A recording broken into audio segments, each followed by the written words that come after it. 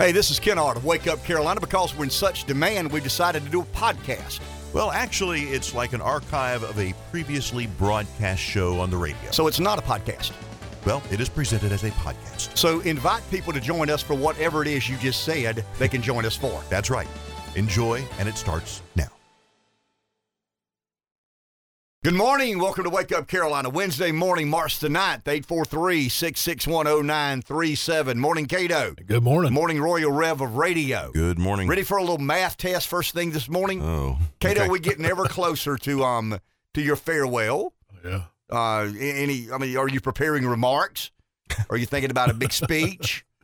No. Is there some sort of a emotional, I don't know, is there a heartstring out there that you wish to pull upon as you head out of the exit door on to bigger and more grand things? No. Okay, good deal. And you're the only one that gives big speeches on this show. I don't give big speeches. 4-hour ones every day. Yeah, to some degree, you're right. Yeah, try that on. Somebody said all he does is host a radio show. Oh, yeah. The seat's here. We do it for a day. It's that easy. Come I was try thinking it. about, the only story I can relate to that is when we did the sports show in the afternoon. We used to do, we did a couple of hours in the morning. Did an hour in the morning to begin with. Then it went to a couple of hours. And then we had a sports, I talked Rev into becoming an ESPN affiliate, regretfully, because they weren't as woke then as they are now. But we did a morning show, and then we did an afternoon show from 4 to 6. It began just in football season. So we didn't do it during the entirety of the year. We just did it during the football season. But one day I had to go somewhere. I can't remember. It was like I told Thomas Hunter's a former football player at Clemson. Thomas, a friend of ours. And MJ, the guy that hosts with the Bad Boy on our ESPN show this morning and every morning. I had to go somewhere to do something that I just couldn't reschedule. And I told Thomas and MJ I had to leave at about, from 4 to 6, I had to leave at 5. I get there the next day and Thomas Hunter said, and I quote, "Don't you ever do that again." Don't you ever do that again, man. I'm a co-pilot. I don't want to be a pilot. I don't have any interest in being a pilot. It's a different animal. It's just you got to drive a conversation. Hey, I'm well aware of that because we've had people ask when you've had a day off or vacation or you were sick that one time a few months ago, and people say, "Well, why don't you and Cato just do the show?" I'm like, "No way." But you could do it. I could not. Of course you could. They let us play music. Yeah. Might be able to fill the time, but I don't think we'd keep it that interesting. I don't know that we keep it that interesting.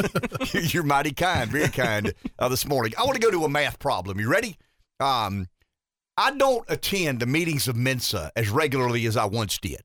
But occasionally I'll drop in. Take away your card. Well, that's right. So to keep my card active as a member of Mensa, there's a certain requirement.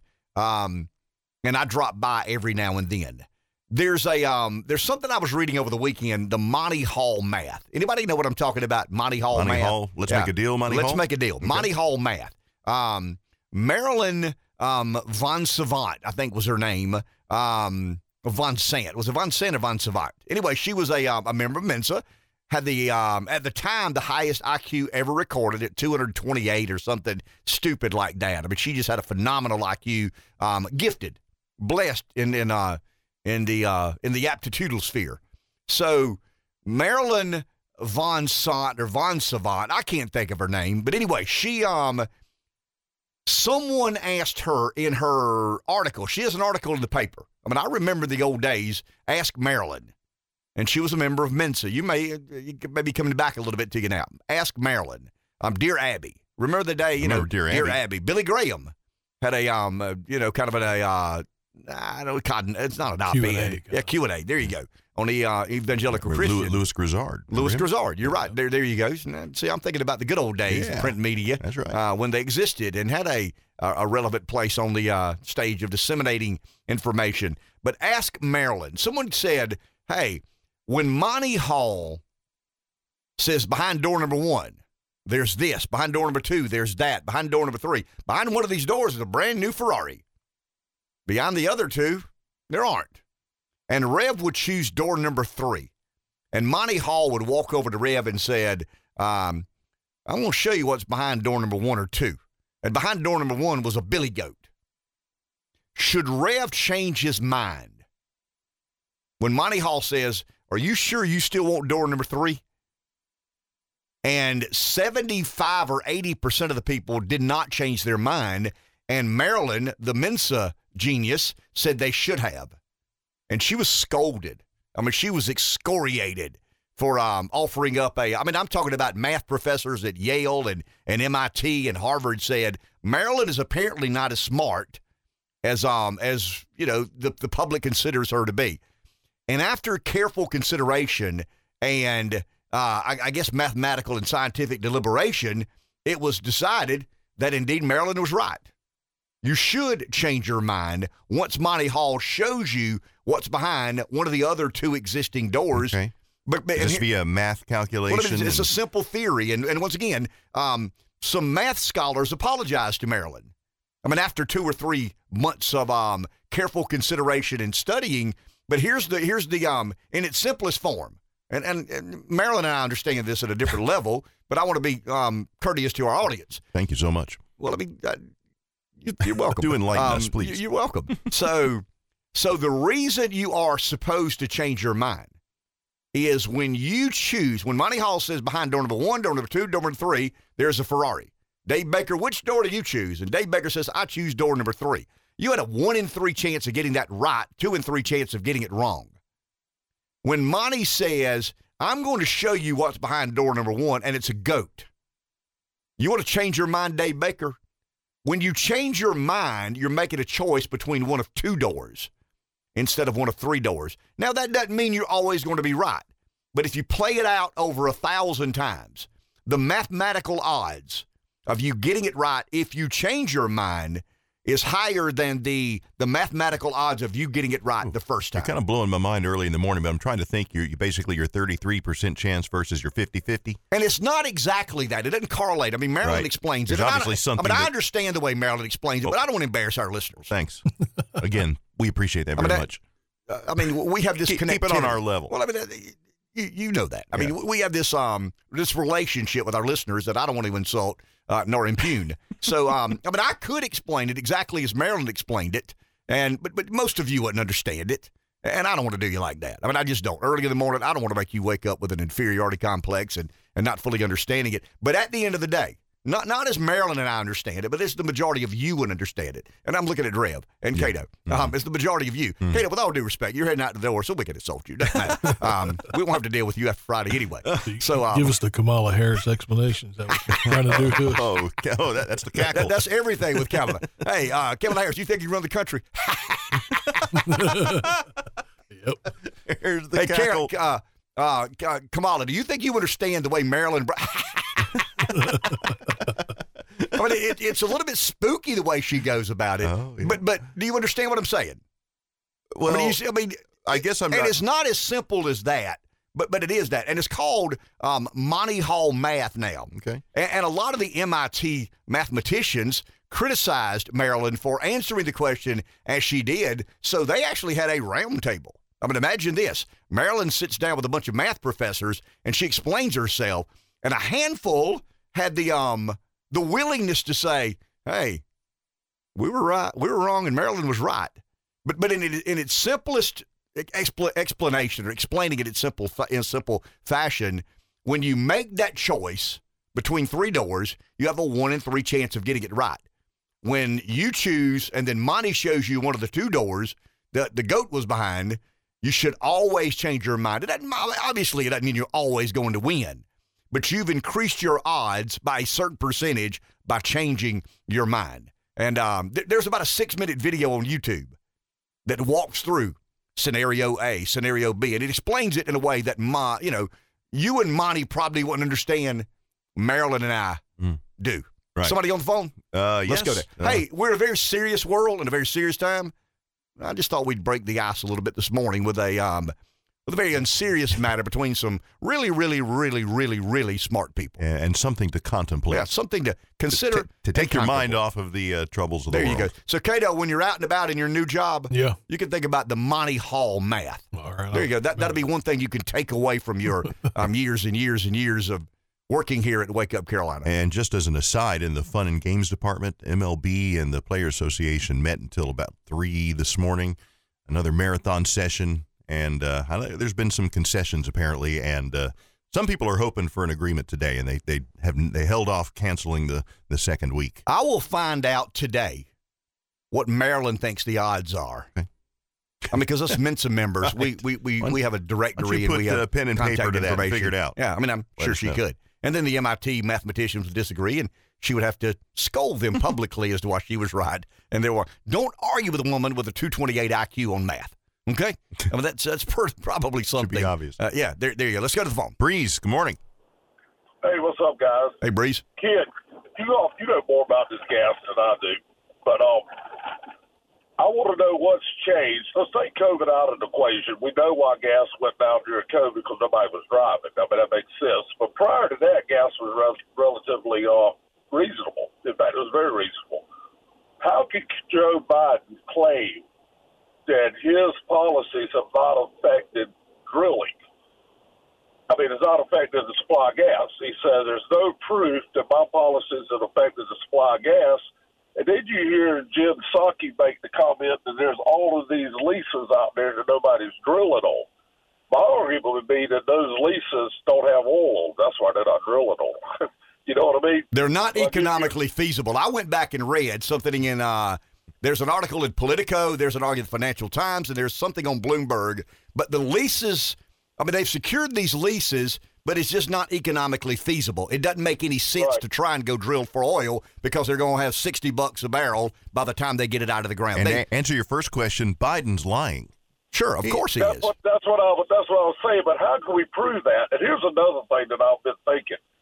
I wonder how powerful we all are and how powerful Wake Up Carolina is, but I would like to get all of the callers here, because most of us are Republican, but to call all of our Republican representatives and tell them that we don't want a war.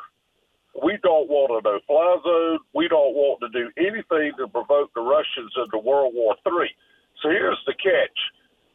Just like that thing you were saying is that all of these people, 75% said they wanted us to enforce a no-fly zone. But I saw another poll that showed how many Americans would actually be willing to fight for our country if we were invaded, and it was pathetic. So, and all of these senators and all of these people that are calling for war, well, hell, they are going to be shot. They're going to be in a bunker. If the whole country gets attacked by nuclear bombs, they're going to be in a bunker for years, and then they'll come out. You see what I'm saying? Yeah. None of them, it's not like Lindsey Graham that's going to put on this Air Force Reserve outfit and lead the charge, guys. So another thing, too, and we discussed this on you and I, what would happen if we brought in as many Democrat and Republicans into the show to talk, maybe representatives, and say, can we not all agree that we need to do whatever's necessary to daggone lower the price of gas by putting pressure on the Biden administration and the rest of the House and senators? They'll lower the price of gas. And also, I wonder how many Democrat voters really understand that if we go to war with Russia, that there was one scenario that said that 1 billion people would die from a war with Russia. 1 billion. This makes COVID and the rest of the stuff look like nothing. But if a Republican, but I say I'm not talking about these crazy, worthless politicians. But we'll have to find out if we got a democracy or not. If we have all Democrat and we have Democrat voters and Republican voters both raising hell with our elected officials, say, do not put us in a war and make that crazy bastard drill for some daggone oil and gas because we can't afford $9 a gallon gas and we can't afford $4 a gallon gas. Thank you, Breeze. I want to go through some math. Breeze touched on a lot of things there. It's almost like you read my mind. I got an article here and an article here, and I got some scribbled notes here. I want to give you a real quick number, then we'll take a break, Cato. I know we got a call, and we'll get to the call. 843-661-0937 is our number. This is the most interesting number I have found. as it relates to war or not, Biden's approval ratings or not. But I want to go through, there's a Morning Consult poll out, there's a Quinnipiac poll out. This is an interesting figure to me. Of all those, when the American public are asked, should we or should we not engage in a military conflict with Russia, 66% of Americans making over $200,000 a year say yes. 31% of Americans making less than $50,000 a year say yes. That's encouraging to me, because I'm going to tell you, this country has a history of sending its poor kids and families off to war to fight, ones that senators believe in, or congressmen believe in, or business people believe in, or the establishment believes in, or the elite believe in. But if you make under $50,000 a year, only about 31% of those people support some sort of military action against Russia. If you make over $200,000 a year, 2 in 3 support. You know why? Because people over $200,000 a year don't fight in wars. They like to talk about wars. They like to brag about how tough they'd be if they were ever faced with some sort of military conflict or decision to make about engagement or not. But that's just not the reality. That's an encouraging number to me, because most of the people who don't make much money, they're politically illiterate. I mean, they really are. Their worlds are about surviving and figuring out a way to make the house payment, the car payment, keep their head above water.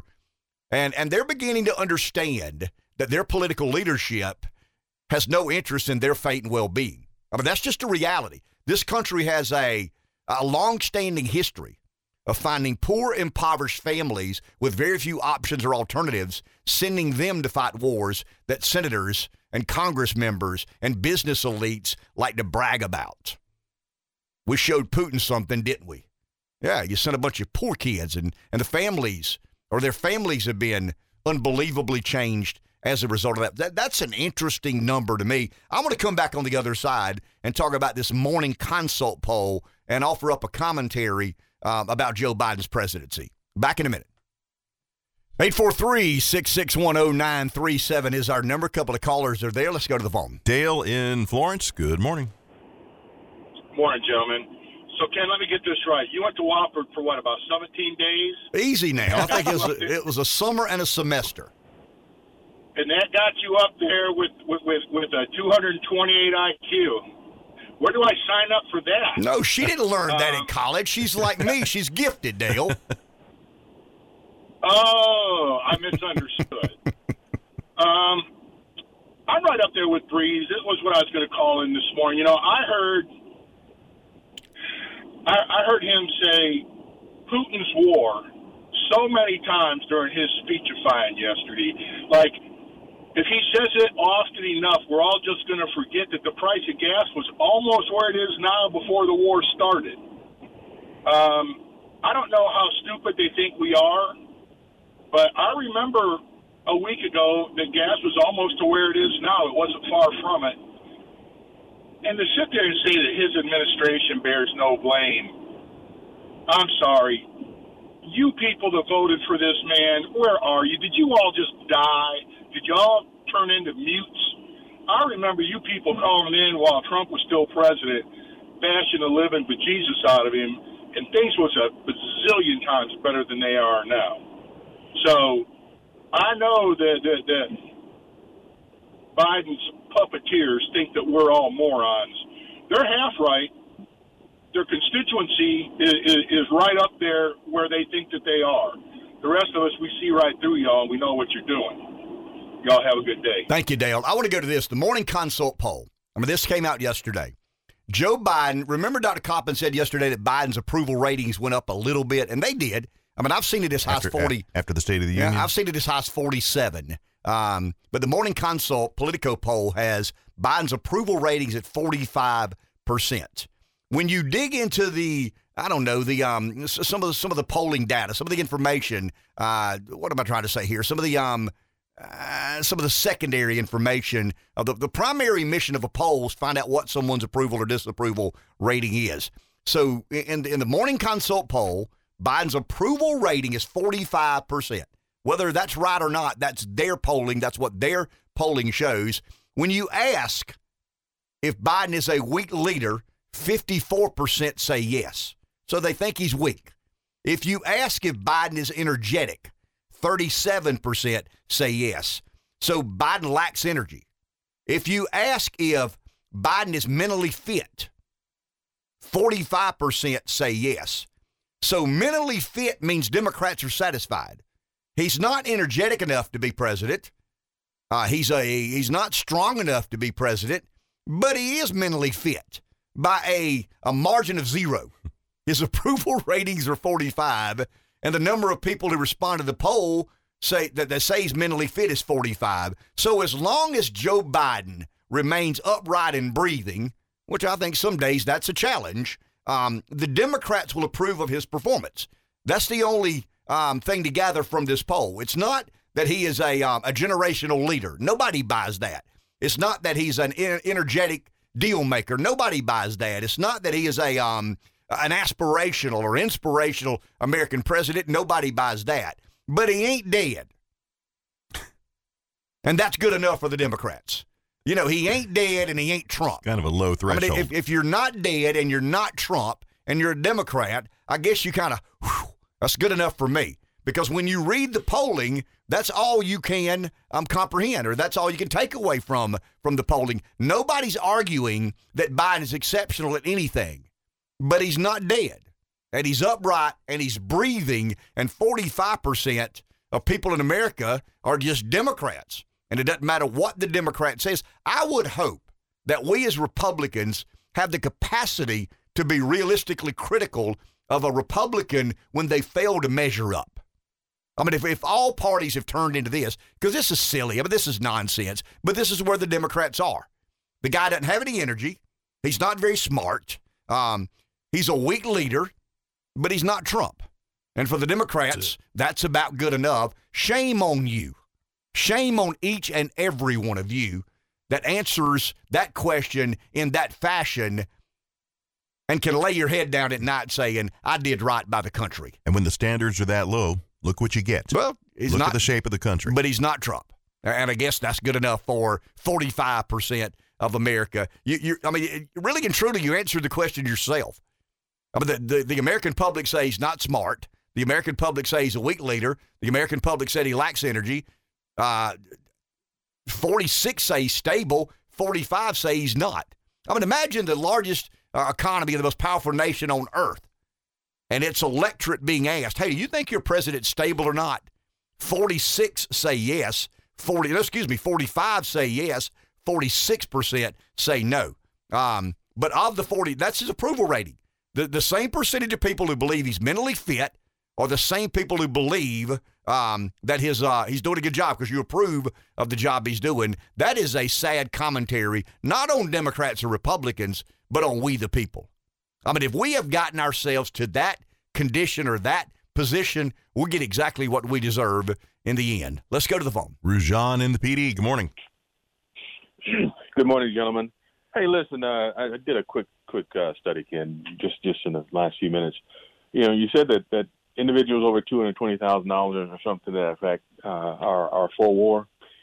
If you do a look at the net worth of the majority of Congress, it's over $1 million.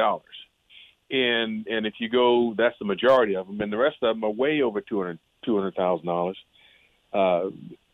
It seems to me that they're the ones that's doing all the decision making, and they're the ones that's wanting to send America's children into harm's way. But if you look at it, every time they've done that, on the guise of we are attacking someone. Look at Korea, kind of got our butts out. We came out with a stalemate. Vietnam, we got our butts kicked.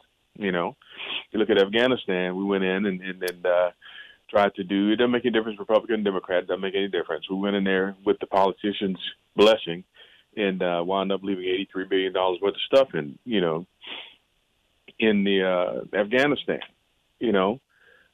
So my thing is, why are we even following it? If we know that the quote unquote rich people want to send America's youth to war, why are we even listening to them? It doesn't make any sense, And they're talking about a no-fly zone. Just by I can't give specifics, but I know in a no-fly zone how it works. Have enforced one as a part of a team. It's not easy. It's not fun, and it's just not a good thing unless you're gonna back it up 100% with all your assets and with all your infrastructure to make sure that the enemy loses in a bad way. But just to top my Mensa qualifications again, 100% with 100% of surety, nothing is spelled in the English language starting with an N and ending with a G. And if you can't figure that one out, you don't deserve to be in Mensa. Thank you, Rujan. Appreciate that. The numbers Rujan's giving out is the number I gave out a second ago. And I want you to ponder this for a second, because Rujan said, why do you trust them? 31% of Americans making less than $50,000 a year support actively engaging in some sort of military involvement with Ukraine and Russia. 66% of Americans making over $200,000 a year. Now, you can say, well, I mean, the smart people make more money. On average, maybe, but not overwhelmingly. I don't agree with that. But we've questioned many times on the air. Do the people who make less than $50,000 a year have much of a say-so in what this country does? I mean, we've had debates over the airwaves about history and who gets to write history. Is history being chronicled by those making less than $50,000 a year? Of course not. But the narratives are created by those who have influence. And in America, money buys you influence. I mean, the way you influence the political process is to be a fundraiser, to give money, to get your name on a list, to have the ear of the congressman, or the ear of the senator, ear of the governor, ear of the county council, city council. I mean, there's a financial game being played within all this. But when you say, why do we trust them? I don't think the American people trust them. But there's a problem in America today that someone was, I don't know, arguing would be an unfair word. We were having a debate Sunday during the race, a texting debate back and forth about Exxon. And, I said yesterday, and I'll say this again, this is a bit provocative, and I don't know that I believe this, but if the last year was a movie, and we get to the pinnacle of the movie, the end of the movie, and behind the curtain is the person responsible for all of you think it's Russia, I think it's Ukraine, we think it's the American government, we believe it's the Chinese. I mean, behind the curtain sits the CEO of Exxon. I mean, what is good for Exxon? Expensive oil. Now, once again, that's a bit provocative, and I'm not arguing that big oil is behind the war. I'm certainly not arguing that big oil instigated, or was involved in, spreading some of the narratives of Ukraine and NATO, and out of that Putin gets, real nervous and concerned about the buffer that we talk about. But, I mean, do we really believe that any of the narrative has not been politically, economically influenced?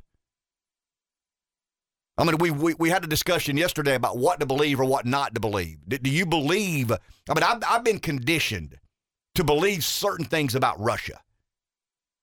These are the very people I don't have any faith in any longer. Everything I've learned about Russia in my life has been from who? Political leaders in the media. I mean, I don't know anything about Russia. I do know that McDonald's closed 850 restaurants. Starbucks closed 100 coffee shops. Pepsi and Coke said, I'm out of here. So the cola wars in Russia no longer exist. Both of those iconic brands says thank you, but no thank you to Russian commerce. But everything I know about Russia or what I've learned over an extended period of time from the media and our political leadership, I know far less about Ukraine.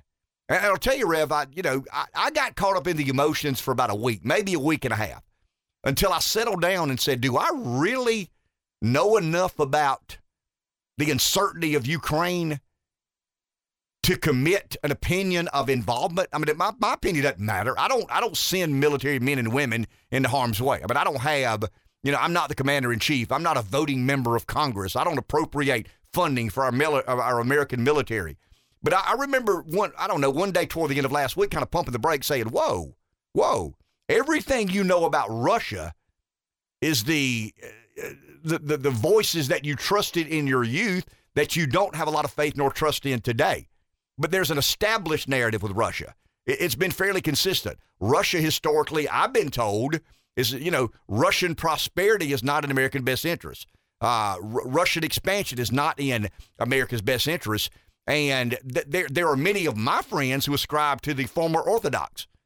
Russia's bad, and this could be the next Hitler. I don't see anything to me that suggests Russia has an expanded. Obviously they're expansionist, but has anybody heard anything that I hadn't heard about Russia expanding into Germany or Poland or Hungary or some of these other Western European countries? I've not heard anything there, but I hear the sirens of Hitler. You're beginning to hear that now. You better stop him there. That's kind of the old world order. Everybody that ever expanded, if the American military had a chance to get involved, what is involvement was normally generated by, so you better fight them over there than fight them over here. If you don't stop, if you don't stop Putin there, next thing you know, it'll be like Nazi Germany in the Second World War.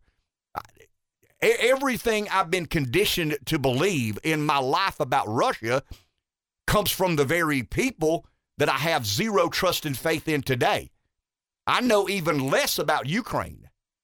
So if I'm questioning those sources and voices that have told me X, Y, and Z about Russia, and I believe in a week's time I know what we need to do about Ukraine, how many of you trust the government of Ukraine? I know he's being celebrated as a hero. I get that. He's performed admirably, we think. The media reports say he has. But do we really know enough about Ukraine to suggest military engagement or involvement? If you make over $200K, apparently you do, because 66% of those say it's time to engage.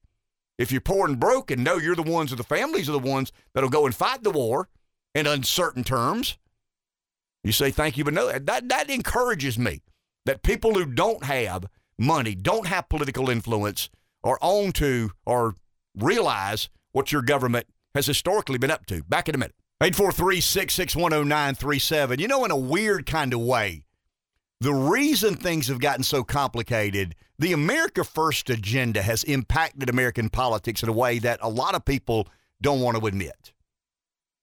The number of people under the percentage of Americans making less than $50,000 who say thank you and no thank you to being involved in Ukraine and Russia is a direct reflection on the America First movement. In other words, people making less than $50,000 a year have been political bystanders, not very interested, not informed, illiterate to some degree. And along comes America First. And along comes the touching of a nerve of the American working class that says, hey, once again, and I've said it 100 times and I'll say it again, I never imagined it'd be a billionaire from New York. Maybe a billionaire. I think he's renting a jet to come Saturday because his other jet needs some repairs. Well, if he was billionaires fix their jets, don't they? Or buy new ones. Or they buy new ones. But I think Trump's chartering a jet because his needs repair, and apparently there are some financial issues involved in that, from what I'm gathering. Now, these are sources that are close enough to be dangerous, but not so close as to be never wrong. Let's go to the phone. Jim in Florence. Good morning. Hey, good morning, guys. So Ken, kind of just what you were talking about.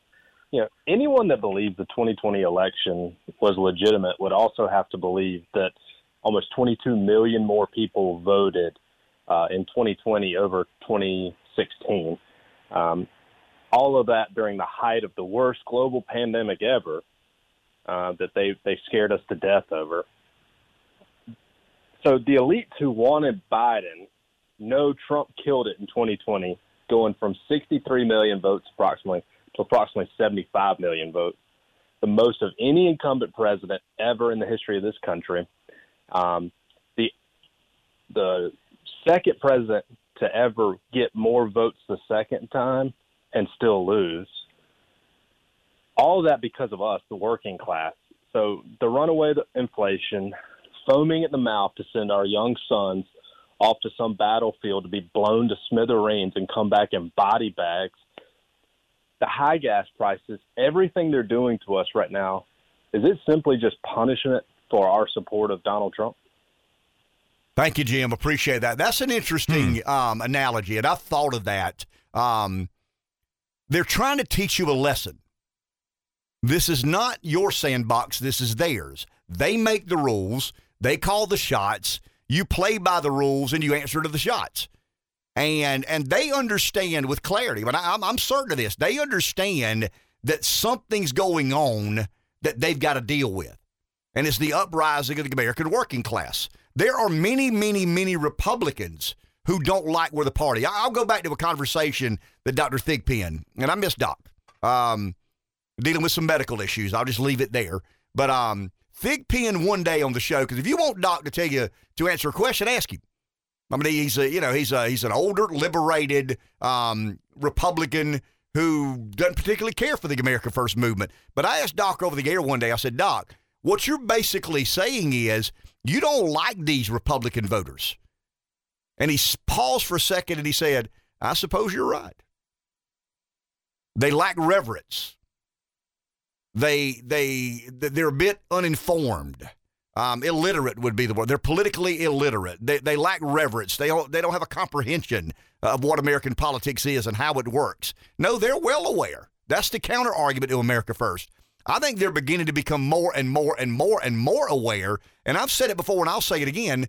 I want to be a part of a Republican Party that prioritizes the American working class. I'm proud that only 31% of people in America making less than $50,000 a year believe it's in our best interest to go to Ukraine and risk American treasure. By that, I mean spill American blood in a land far, far away that we have very little understanding of.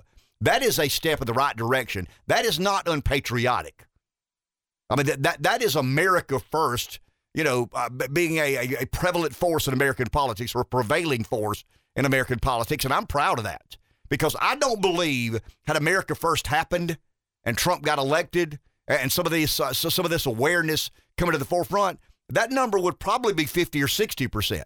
The percentage of Americans making less than $50,000 who believe we need to be militarily involved in Ukraine, Russia, would have probably been about the same percentage of those making over $200K.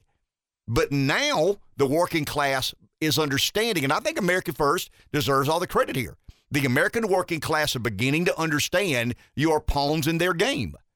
They understand that you don't have much political clout. They understand that in a political world where contributions rule and fundraisers kind of make the laws, you don't have that sort of resource. You don't have that sort of ability. The only advantage America First has is in numbers, sheer numbers, the masses.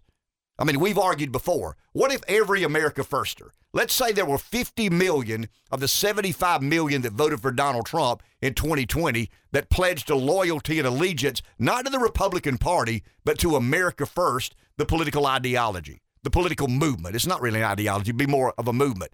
What if everybody gave $20? I mean, you really want to shape the political world at its core? Mature. Bill Barr says this, America First has to mature. Part of the maturity is raising money, having resources, getting the attention of those who don't like you. Back in a minute. 843-661-0937 is our number. Someone's on the phone. Let's go there. Steve in Florence, good morning. Morning, guys. If we just don't drive for 2 weeks, we can flatten the curve. Flatten the curve. There you go. How many times have I heard that? I heard Biden say something about do your part. The last time government told me to do my part, they made me wear a face diaper and tried to stick me with the needle.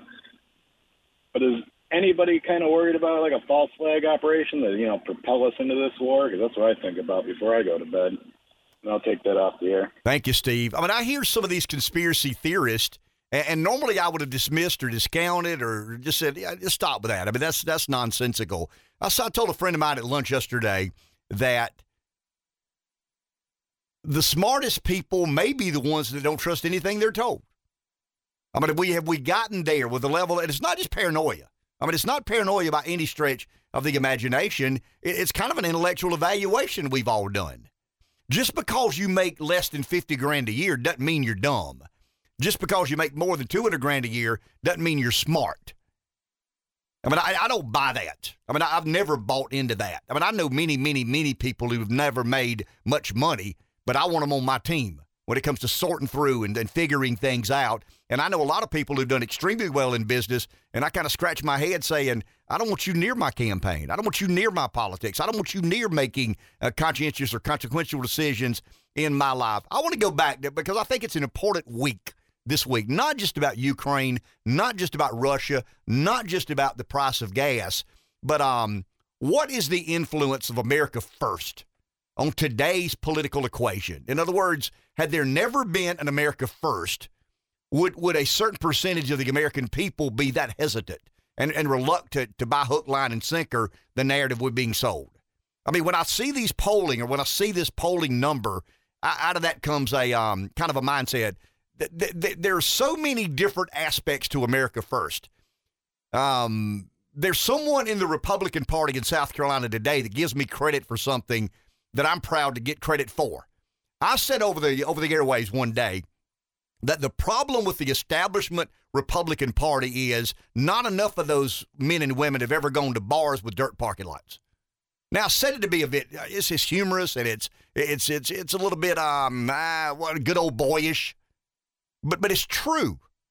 And we're talking about January 6th. And about the Republicans, and it was an insurrection, and these people need to be dealt with. They were criminals, and, the first one got sentenced yesterday. I don't know if you saw this or not, but they had a trial, and the first person got sentenced. We'll go into that in just a bit. But the other point I want to make is that there are many, many, many people in America First that grew up in blue-collar circumstances with white-collar incomes. That's a kind of a weird way to say it, that there's a blue-collar characteristic about their perception or that their worldview is very blue-collar, but they've done extremely well in business or they've done extremely well in whatever walk of life they've chosen. It may be professional. It may be, owning a junkyard. It may be owning a muffler shop. It may be owning a truck body manufacturing plant or a construction company. There's a blue-collar mindset with those sort of people, but they have a white-collar income that goes along with it. So when I look at America First, I see a lot of people who have been to bars with dirt parking lots. I see a lot of people who have a blue-collar mindset and a white-collar income. With all due respect, I kind of grew up my dad did fairly well in business, but we never lost that blue-collar root. It was obvious where we came from. It was steel-toed boots in the corner. It was Wrangler shirts in the closet. It was, a Russell Athletic sweatshirt. And I think there's so many people that relate to that. Now, there are a lot of blue-collar families that still have blue-collar incomes that consider themselves to be America Firsters. But there are a lot of people who have blue-collar families, blue-collar backgrounds, blue-collar households, but they've done well in the business world, and they have this white-collar income. Those are the people that I believe are most important in this political movement if it is to, as Bill Barr says, mature. And I think America First has to mature. I think the part of America First that needs to mature is accepting and realizing how important political contributions are to the way the political world works.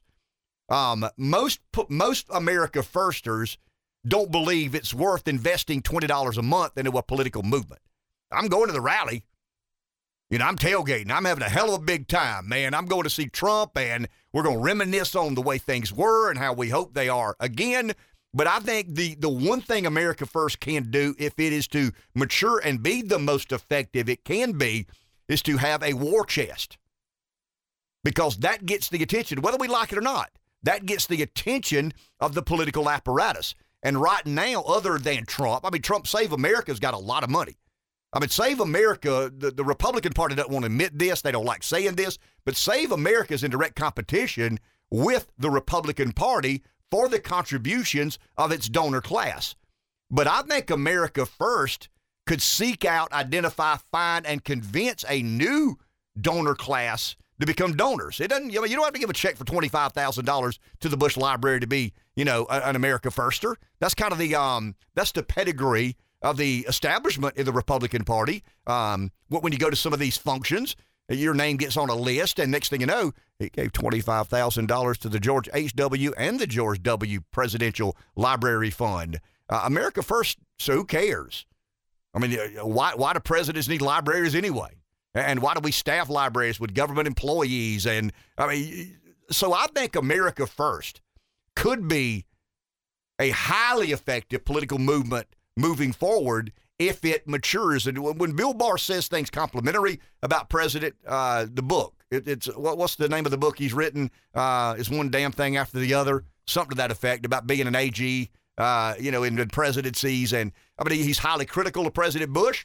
But last night he's on Brett Baer's show and he says, the one thing I'll give the president credit for, he addressed things that former presidents knew needed to be addressed, but just did not have the willingness to go there. China, trade, immigration, securing the border as a part of immigration. Bill Barr gives President Trump high marks and rave reviews on being willing to go places that Republican presidents historically have not gone. How are we going to deal with China? How many times have we heard from Republican presidents, we've got to have a game changer with China? How many times have we heard Republican presidents say, we've got to secure the southern border? How many times have they done it? And I think America First could be a political movement that requires action. In other words, if you profess to be an America Firster and you ask for the support of the America First universe, you better be willing to do things. The spoken word is not an accomplishment in America First, but it lacks funding. It lacks mass funding. It's got, Trump's got $125-ish million in the Save America Super PAC. I think we should have $1 billion. I think Save America, Make America Great Again, also known as America First, also known as Save America. I think it could raise $1 billion off the backs of these working class people who have gone to bars with dirt parking lots and the blue collar families who have white collar incomes who are frustrated, fed up, disgusted by business as usual. That's where this movement has to mature. And I would imagine that's why Trump's coming to Florence. He's coming to Florence Saturday to support two candidates that he's endorsed in congressional races of those who have, drawn his ire. Nancy Mace and Trump were friendly to begin with. They had a falling out. Trump's a bit vindictive, and we know the story with Congressman Rice. He chose to vote with the Democrats to impeach former President Trump, and then he's kind of doubled and tripled down on that vote. So Russell and Katie will be part of this event Saturday, but this is a kind of a forced movement event. This is, can the movement sustain itself? And what we've got to ask ourselves, and I don't know the answer to this, is it a one-trick pony? Is it a movement without Trump? Can it sustain? Well, how good is I'll use my guy as an example. How many people would go see the E Street Band? Far fewer of them would go see Bruce Springsteen of the E Street Band, right? I'm not giving Bruce any love. That's just a reality. If you got Trump and America First, it is it's a prohibitive force. There is no doubt about it. But what if you've got America First without Trump? Something's got to replace that energy, and I think it's money. I just think Make America Great Again, that I called America First, that he calls Saves America, needs to have $1 billion war chest to identify races where America First candidates need to be supported. Let's go to the phone. Here's Robin in Florence. Good morning. You're on. Good morning. How y'all doing? Hey, Ken. Hey, Robin. Hey, Ken. Place you don't hear about anymore is Kuwait. I don't understand why Kuwait doesn't step up and help the U.S. with this oil production. Since the U.S. helped save them from Saddam Hussein, and they got U.S. forces based over there. And that's what I was going to ask you. You don't hear any more about Kuwait anymore. From what I gather, now all I can do is just tell you what I read. From what I understand, and the Wall Street Journal is talking a lot about this, the only country with excess capacity is Saudi Arabia. Everybody else is producing about as much as they can produce. Well, other than America. America's got a lot of excess capacity, but we're singing John Lennon's Imagine and wondering about Teslas. And what does he go saying? Let them eat cake. I think Buttigieg and Kamala Harris yesterday said, let them drive Teslas. That's kind of the way. But no, I think that the only country that I understand, and this is, once again, for the Wall Street Journal, that has excess capacity, and I'm not talking about 1,000 barrels or 2,000 barrels. I'm talking about 500,000 barrels or 1 million barrels. Saudi Arabia seems to be the country that, now I don't know if you saw this or not, but late yesterday afternoon, news broke that Saudi Arabia, the UAE, declined the meeting with Joe Biden. I mean, imagine that. Imagine Saudi Arabia being asked to meet with the American president, and Saudi Arabia saying thank you but no thank you. I mean, that's where Biden is in a what I call a perception of relativity. Biden is not perceived a strong leader. He's not perceived a guy in command of his country or his economy or world affairs, his place in those world affairs. So when Biden reaches out, if any American president reaches out to another foreign leader, you take the meeting because he's the American president. Saudi Arabia yesterday declined to meet with current president, not former president Donald Trump, but current president Joe Biden. That speaks volumes as to where we stand and how, dysfunctional we appear to be in regards to what we're doing and what we should do. And I just don't understand. I mean, I've asked some of my green friends this. So drilling for oil in Moscow or drilling for oil in Saudi Arabia is less dangerous to the environment than drilling for oil in Iowa or drilling for oil in Montana or drilling for oil in Oklahoma or Texas or Pennsylvania. I would argue that we do it better, cleaner, more efficiently than anywhere. There is no doubt about it. I mean, we have a cleaner, more environmentally friendly way of extracting oil from the ground, but it's just bizarre. I mean, the whole situation is something that I can't fathom, can't comprehend, and how Democrats still marry themselves to this agenda, this belief. Elon Musk probably has as much to lose as anybody on this planet if we become more accustomed to fossil fuels, more committed to fossil fuels. Elon Musk says we have no choice. I mean, to believe that we can, everybody show up tomorrow at the Ford dealership or the GM dealership or the Toyota dealership or the Tesla dealership and buy an electric car. Stephen Colbert said yesterday, I don't know if you saw this or not, but Stephen Colbert says that our good conscience should have a number. In other words, if gas is $4 a gallon, but to make the world a better place and to support the Ukrainians, I'm willing to pay. He said $15 a barrel. Well, Colbert makes $16 million Easy a year. for a rich guy to say. And he says he drives a Tesla. I mean, that's disgusting and insulting to 75% of Americans who couldn't imagine buying a Tesla and couldn't go to work if gas costs $15 a barrel. That's the elite. That's the coastal elite liberal that is the face of the party in America today. Let them drive Teslas. Let them eat cake years and years and years ago. Let them drive Teslas today. And I'll say this. Here's the dirty secret. The elite coastal liberal doesn't give a rat's ass what you, the working class, have to pay for gasoline. I can assure you of that. If it advances this green agenda, if it makes them more popular in the Hamptons or at Nantucket or Martha's Vineyard when they get together at some of these parties and drink Perrier water and caviar and have a good time, I mean, you're the last thing they're thinking about. You're the last thing they're considering. And that's what makes me such a passionate supporter of America First. Do I believe Trump got everything right? No. I think Trump left a lot of wins on the field. I think Trump was his own worst enemy more times than he was his best friend and biggest ally. But Trump touched a nerve and Trump spoke in a way that I found relatable and is relatable to blue-collar America. And that's, I mean, that to me, Cato and Rev, that is the unknown. How motivated can blue-collar America, the working class, be of American politics? How much energy can they muster? How much, I don't want to talk about emotion. I don't want to talk about stomping your feet and beating the table. I mean, we can all do that. That doesn't accomplish anything.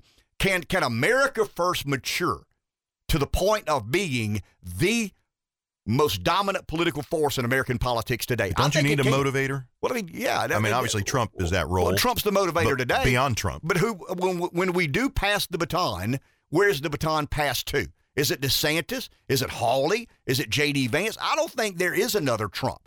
I think Trump's a political phenomenon. And I think if you'll go Saturday and watch him speak at this event, you'll see exactly what I'm talking about. I mean, he's a larger-than-life political figure. The point I'm making, Rev, is to sustain a political movement, to enact major change on a political ecosystem, it takes money.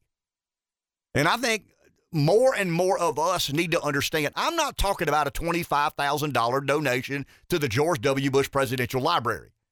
I'm talking about agreeing to be a $10 a month or $20 a month contributor to making America great again, America First, Save America. We can call it whatever you choose to call it. I don't like Make America Great Again because I think that is all about Trump. I like America first. Every policy we pass, every agenda item we advocate in support of is going to be because we believe this is in the best interest of the American people, not the American political class, not the American elite, not the American establishment, not corporate America, but the masses, the general will of the average American. That's the person who has not had any representation. And when I read this Quinnipiac poll, about 31% of people making less than $50,000 a year believe we need to be further engaged in Ukraine. That's rest and residue of America First. I mean, America First has raised awareness amongst politically illiterate people to not trust those who we historically have trusted. Back in a minute. 843-661-0937. 50 million, 75 million people voted for Trump. Let's say the 25 million, let's say that 33% voted because he's a Republican and they're loyal to the Republicans. But let's say 50 million buy into this America First agenda. It ain't perfect. It needs to be, tweaked and turned and twisted and grown up. I mean, it needs to mature. There's Bill Barr's word. It needs to mature. But 50 million of us say, okay, let's do as good with this as we possibly can, and I'm willing to make an investment. And each of us, 50 million, gave $20 a year. I mean, that's a couple of gallons of gas. That's $1 billion. I mean, that's $1 billion a year. Guys, if we had $1 billion a year to spend to genuinely advance, I'm not talking about pay a bunch of administrators who don't care whether they win or lose.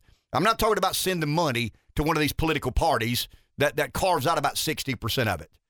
You got this agency and this department and that department. I'm talking about if we sent $20 a year to America First in the name of advancing policies that empower the American worker, everybody pays attention.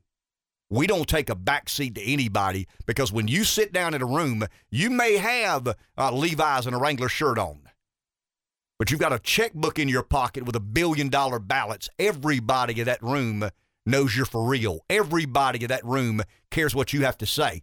And when you say certain things about Ukraine and Russia, or certain things about the southern border, or certain things about trade policy, or certain things about tax policy, everybody listens. Not because you know what you're talking about, but you got big boy money. And that world, unless you're going to try to reform that, and good luck there.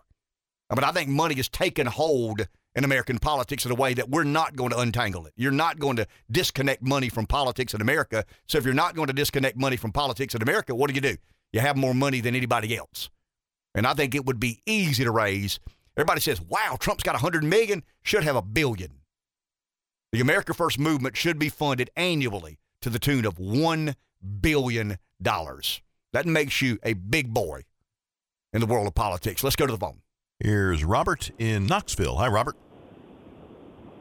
Good morning. Good morning. Yes, I'm saying everybody gets $1 billion, but all this is pertaining to Trump. Where are the other Republicans supporting Trump and this movement? I mean, they're on the sidelines, and the Democrat Party are all banded together, but it seems like the Republican Party is doing nothing and supporting our cause and advancing these policies that we need. Thank you, Robert. Well, the first thing the Republican Party has to do is embrace the idea of being a party of the working class. I mean, a lot of Republicans don't want that. They want your vote. They don't want your input. I mean, if you're the working stiff, and there's a lot of us, I mean, God loves common people because he made a bunch of them. I mean, the masses are the common people. I mean, there are variances of common. Some people do a little better than others, but very few people have enough money to not ever worry about money, right? And we're talking yesterday about the family making between $75,000 and $100,000 a year. I mean, the American political system could care less what you think because you've never demonstrated the ability to contribute to political campaigns or movements in a consistent way. I mean, you'll send a $10 check to, savehumanity.com or savethewhales.com. But if we could organize ourselves, and this is part of the maturity, And we could raise $1 billion annually. The people who, a lot of the Republicans don't want to be labeled America Firsters, because once you're labeled America Firsters, Pfizer stops contributing. Once you kind of, basically declare yourself an America Firster, corporate America doesn't have any use for you, because we're at odds with corporate America. I mean, we're with odds with the political elite, the political establishment. So when you step out on that ledge as a Republican and declare yourself an America Firster, it's going to be a lot more complicated to raise money and to fund campaigns, unless there's $1 billion sitting over here exclusively to support those candidates who do endorse and advocate on behalf of this America First agenda. Let's go to the phone. Here's Joe in Hartsville. Good morning. You're on. Yeah, good morning, guys. Hey, we just proved that we can change the ideas of these people in Washington. I mean, the American people lit up the phone lines over this Russian oil stuff. Biden didn't want to do that. But both Democrat and Republicans called their representatives and said, you will do this or you won't be there no more. Well, all of a sudden, Nancy Pelosi says, yeah, let's cut it off. They were putting a bill together through the House, and the Senate already had like 70 votes for it to stop that Russian oil. But Biden had to get in front of it so it wouldn't come to his desk and look like he wasn't leading. So the American people, they have a big role in this. The only thing is, like the Tea Party, the Republican Party hated the Tea Party. John Boehner could not stand them. The reason Saudi Arabia won't take Biden's phone call is because Biden's trying to do a deal with Iran to give him nuclear weapons. That's their mortal enemy. Trump had the Abraham Accords and was building peace over there, and Biden's tearing all that up. So, no, they're not going to help him out. As far as Ukraine goes, Biden was encouraging Ukraine back in November, saying, we'll support you, join NATO, and that was the one thing Putin said, I need that buffer zone, you can't do that. But Biden kept encouraging and kept pushing and pushing and started building up the troops. So I'm thinking Biden kind of pushed them into starting this war. And I don't know, it might be because of all the problems he's got going on around him to distract the American people. But he's in trouble, and they know it. So if the American people light these phones up and tell these people what they want, you got a big say in it. But I'm going to tell you what, you send them $100, you're on every list in the country. I get 1,000 emails and probably 600 letters a week for donations. So be careful what you donate to. Y'all have a good one. Thank you. I appreciate that, Joe. And that's the truth. I mean, if you show a willingness to contribute, when I ran for office, I sat in a room 3 days a week for about 2 hours a day and called complete strangers and begged them for $3,500. I mean, that's a lot of fun. Yeah, that's how you like that. But that's the way the world works. And I had a fundraising coordinator that convinced me that if I didn't call these people, they'd be insulted because they're on the list. That is an interesting world. And it's a very interesting world. But I want to go back to, and I mean this, guys.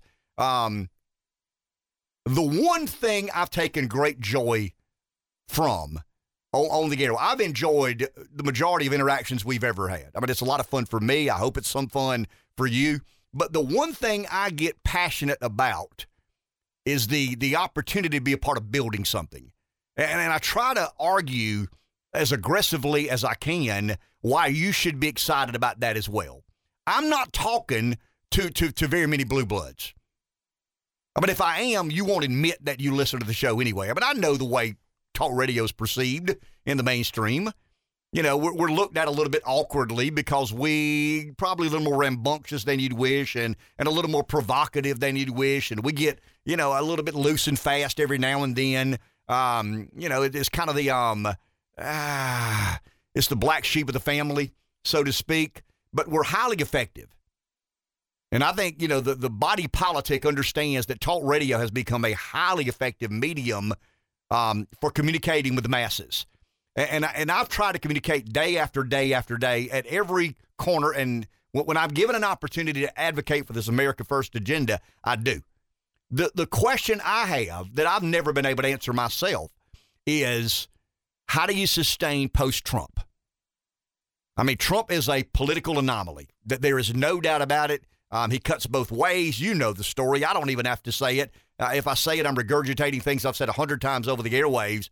But if you have, because you've asked me this before, and if I were a designer, if I were the chief architect of America First, what would it look like? I can tell you what it looked like. There would be a room with Elon Musk, with Peter Thiel, with several other business leaders, with political leaders, with some academics. I mean, I'd want some academic influences involved in this. And there would be a budget of $1 billion a year. And we'd build a machine. And the machine would be 1,000 times bigger than Donald Trump ever imagined it would be.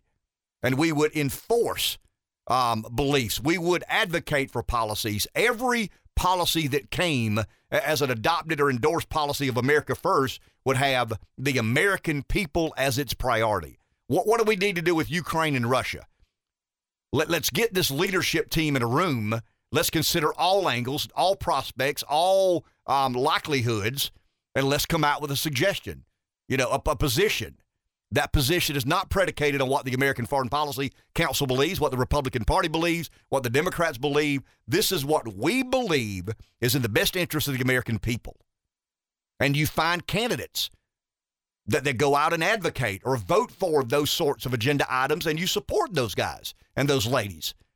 You help them advance these issues. You help them advance. I said it 100 times. I said it yesterday. I hadn't tweeted in a long, long, long time. My daughter wanted me to tweet, so I do what my daughter says, so I tweeted, and I put it on Facebook. What do you believe? I mean, we've got an embargo of Russian oil, right? We banned Russian oil. We're not accepting any Russian oil any longer. What if the pensions of the members of Congress were invested exclusively in Russian oil? There's no way we would embargo. There's no way we would ban. It's a self-serving universe. It's a back-scratching universe. And the people that have been excluded are the likely suspects, those that don't have any money and those that don't have any political clout. And we've kind of accepted that as normal. I'm not a rich man. I'm not a rich woman. I'm not politically connected. He's politically connected. Of course they're going to do what he says do. Of course they're going to do what the donor class says do. If America First and its 50 million supporters were to put their money where their mouth is, you would overwhelm every other competing entity in the political orbit today. It is the most momentum. It has the most momentum. It's diverse. It's broad-reaching. It's wide-ranging. It's a lot of these things, and I don't completely understand it. I mean, I'm not professing that I understand every nook and cranny of America First, but it is where I think the Republican Party needs to hang its hat. And I accept that there are many, many old-hand Republicans who find it appalling and offensive. And I think Trump mishandled, and I think Trump did great damage to the American First movement after the election. I mean, I think pre-election that there was a sterling opportunity to really captivate the minds and imaginations of a voter. And I think it was greatly damaged. I mean, I didn't say January 6th was an insurrection, and I didn't say that there are things about the election we'll never understand. But I think the way the Trump administration, Trump himself personally, handled post-November 2020 hurt the America First movement. I mean, I don't think it's, beyond repair. I think it can do some things to put itself in a more competitive position, but that's my interest. I mean, when I think about Russia, you know what I think about? The American working class. When I think about Ukraine, I think about the American working class. When I think about taxes and trade and the southern border, I always think about the American working class because, newsflash, there are very few people in Washington today thinking about the plight of the average American.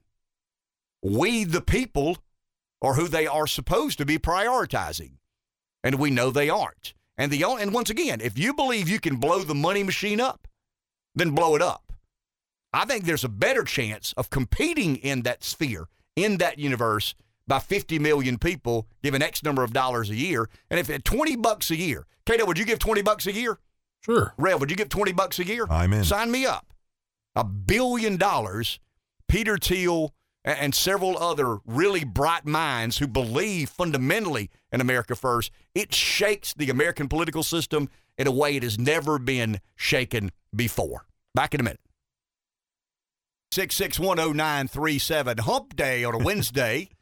I'm trying to figure out. So this polling that shows the people that make under 50,000 are less likely to support basically going to war in Ukraine. But you think that is a direct result of America First or an America First influence? No question.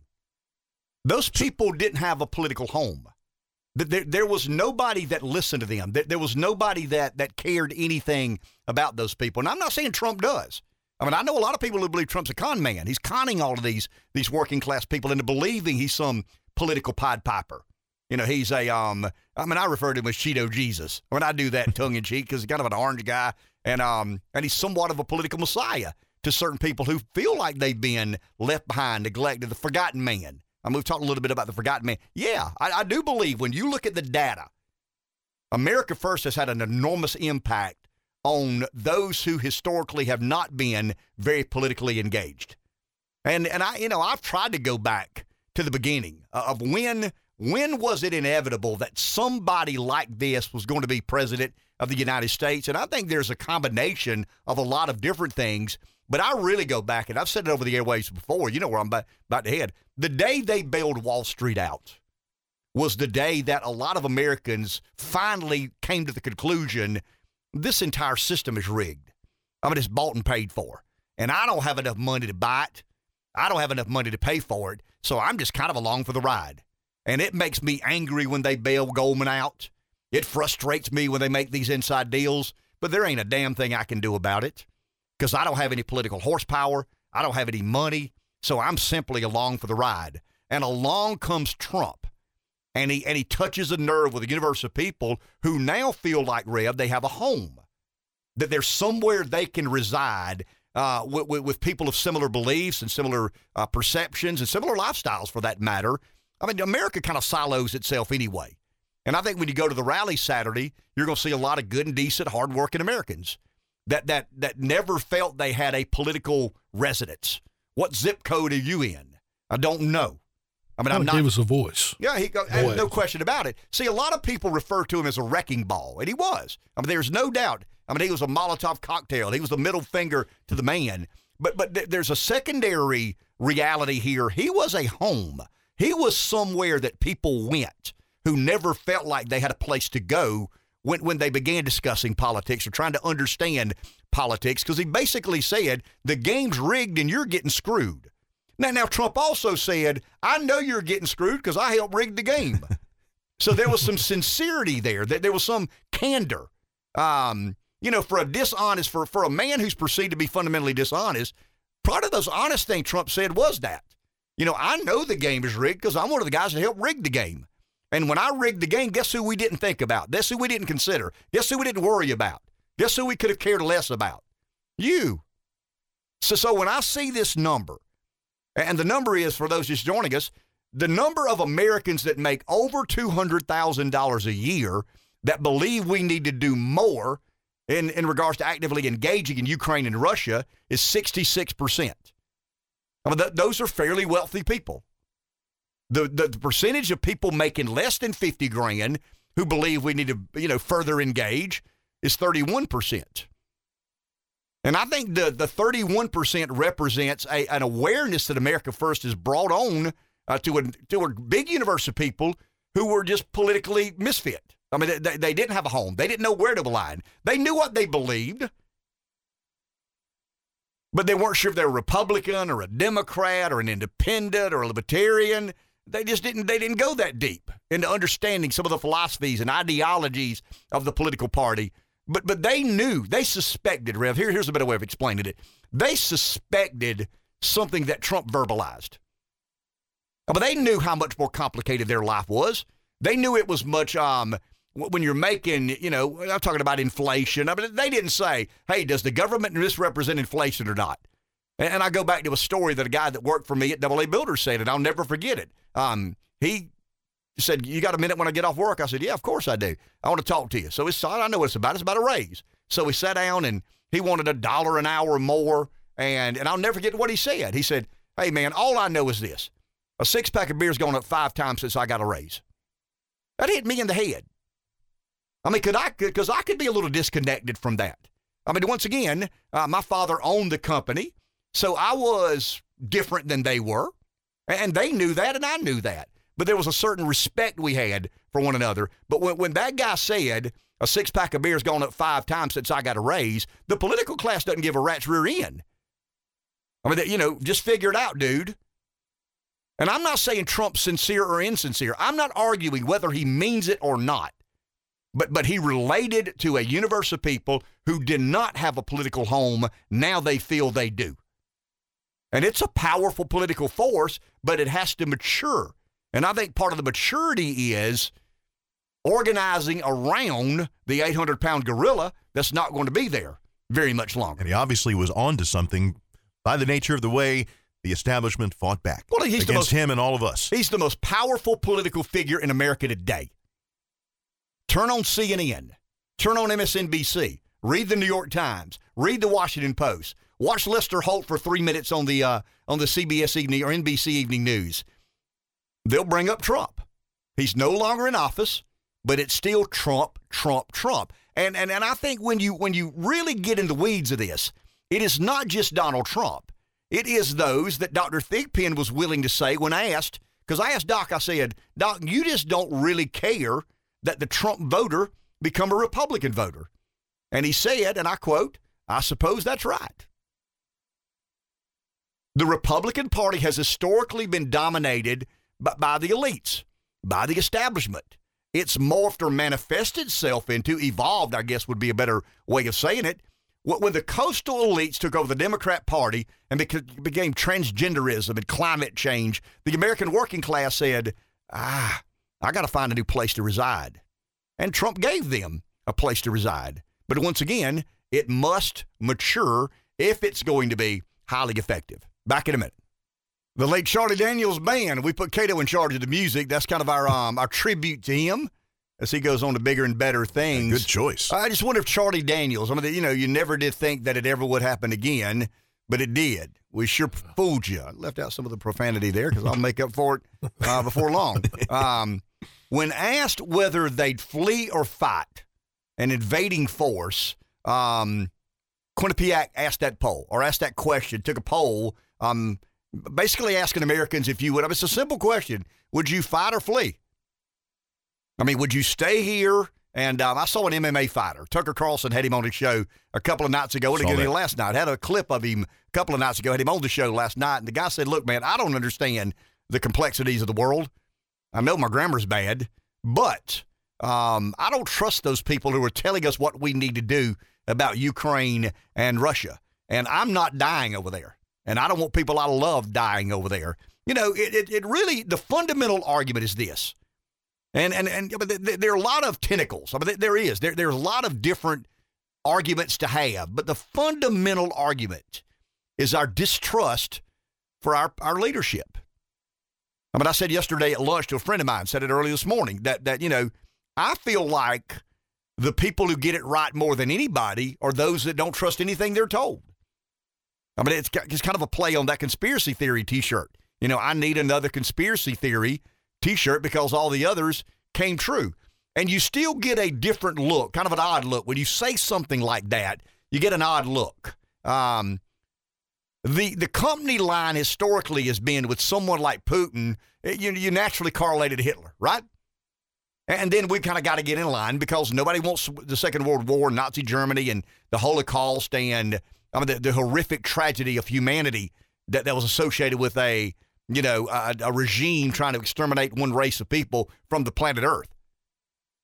Nobody wants to be associated with not stopping something like that from happening. What is out there to suggest that Putin has those sorts of ambitions? If we're going to make that comment and insinuate that those are realistic ambitions, what is out there? What has Putin ever done? It's only just being expansionist. I understand being aware and being afraid and being nervous.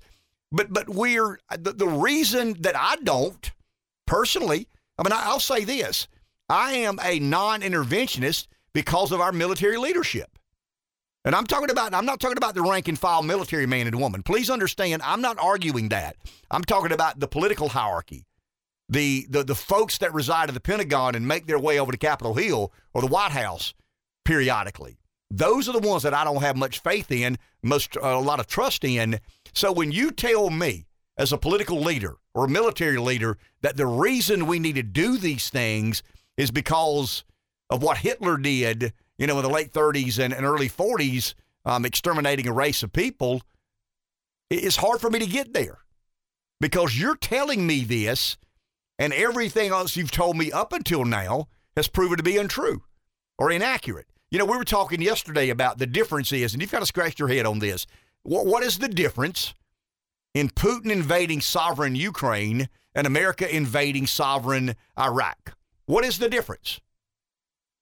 Well, one's not a madman. One is a madman on the move. One is trying to stop a madman. That's what you were told. I mean, that's what you subconsciously believe. Weapons of mass destruction is what we were told. Well, okay, did we cook the books? There's an even better story.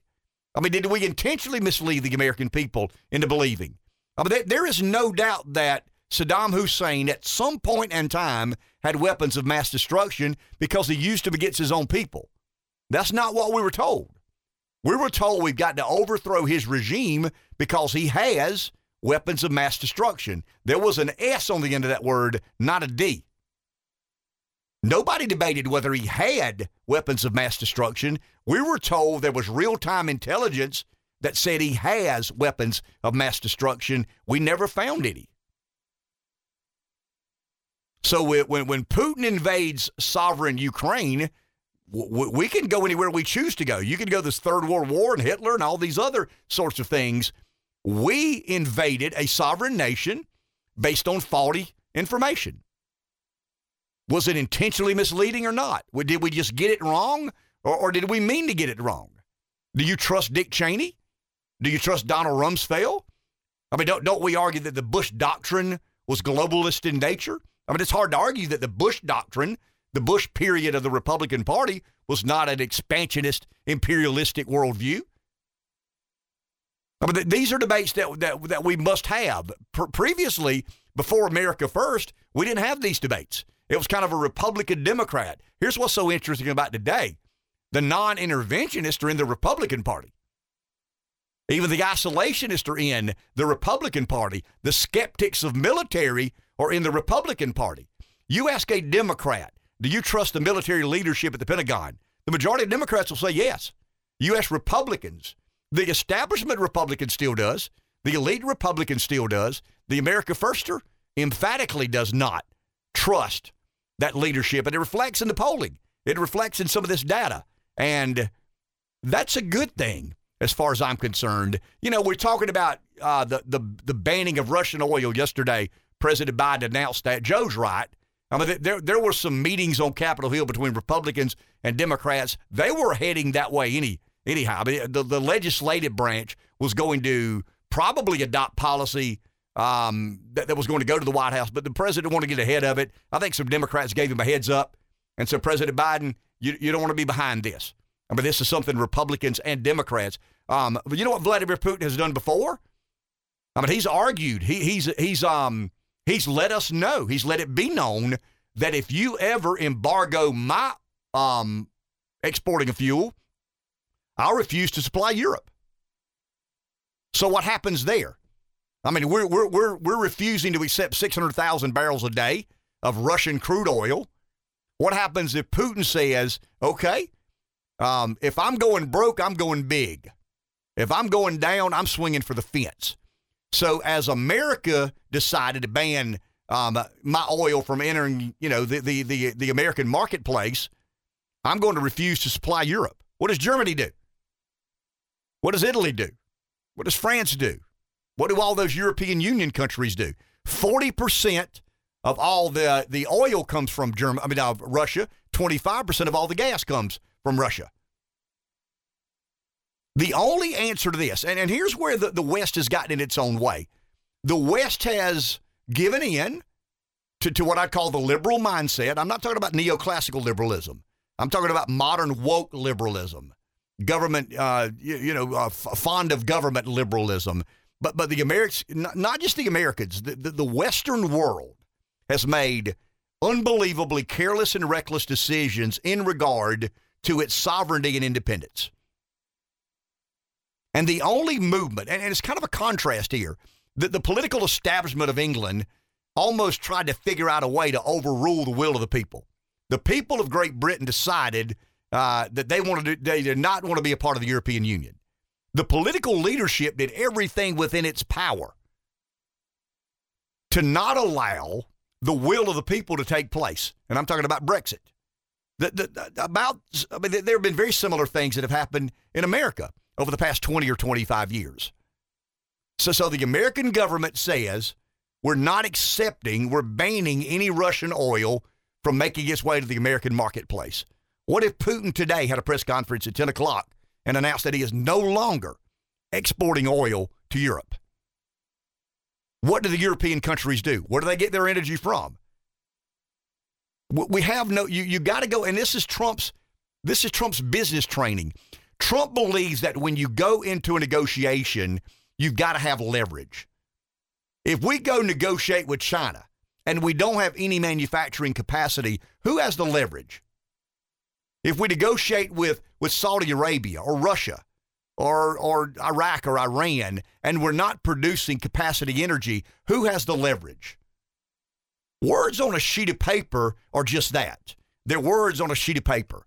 I mean, Buttigieg and Psaki and Stephen Colbert, for that matter, they're silly people. That they're not serious people. I call it the governing by simulator. You know, let's get in this flight simulator and see what the world looks like if half the country drive a Tesla. But we know that's not realistic. We know there is zero chance of that becoming reality, but we talk about it anyway. We become infatuated with this green orthodoxy, this green energy belief. It's silly, it's unserious, and it's led to this circumstance and this situation where we're depending on people that don't like us and we don't much care for them to provide something as essential, not as toothpaste, not as polo shirts, as energy and manufacturing. I mean, tell me two things more important than energy and manufacturing. What if India decided today to no longer export generic drugs? They make about 90% of generic drugs that America consumes. What if we had a falling out with India today? Who has the leverage? I mean, what if the leadership of India, an emerging country, mind you, I mean, we're an established democracy. What if a fledgling, emerging country like India sat down and we began negotiating some sort of trade deal?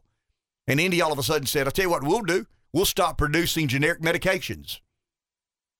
We've hollowed out our leverage. We don't have the sort of leverage. We are an unbelievably powerful country. We're horribly governed. I mean, that's kind of the game changer here. I mean, if we were the most powerful country on the planet and we were effectively and efficiently governed, we would have, in every negotiation we ever entered, we would be in a position of leverage. But when we negotiate with Russia, they have as much leverage as we do. When we negotiate with China, they have more leverage than we do. And that's not mine nor your fault. That's political leadership's failing to represent the interests of the people instead of corporate America. And anyway, let's go to the phone. Glenda in Florence. Hello, you're on the air.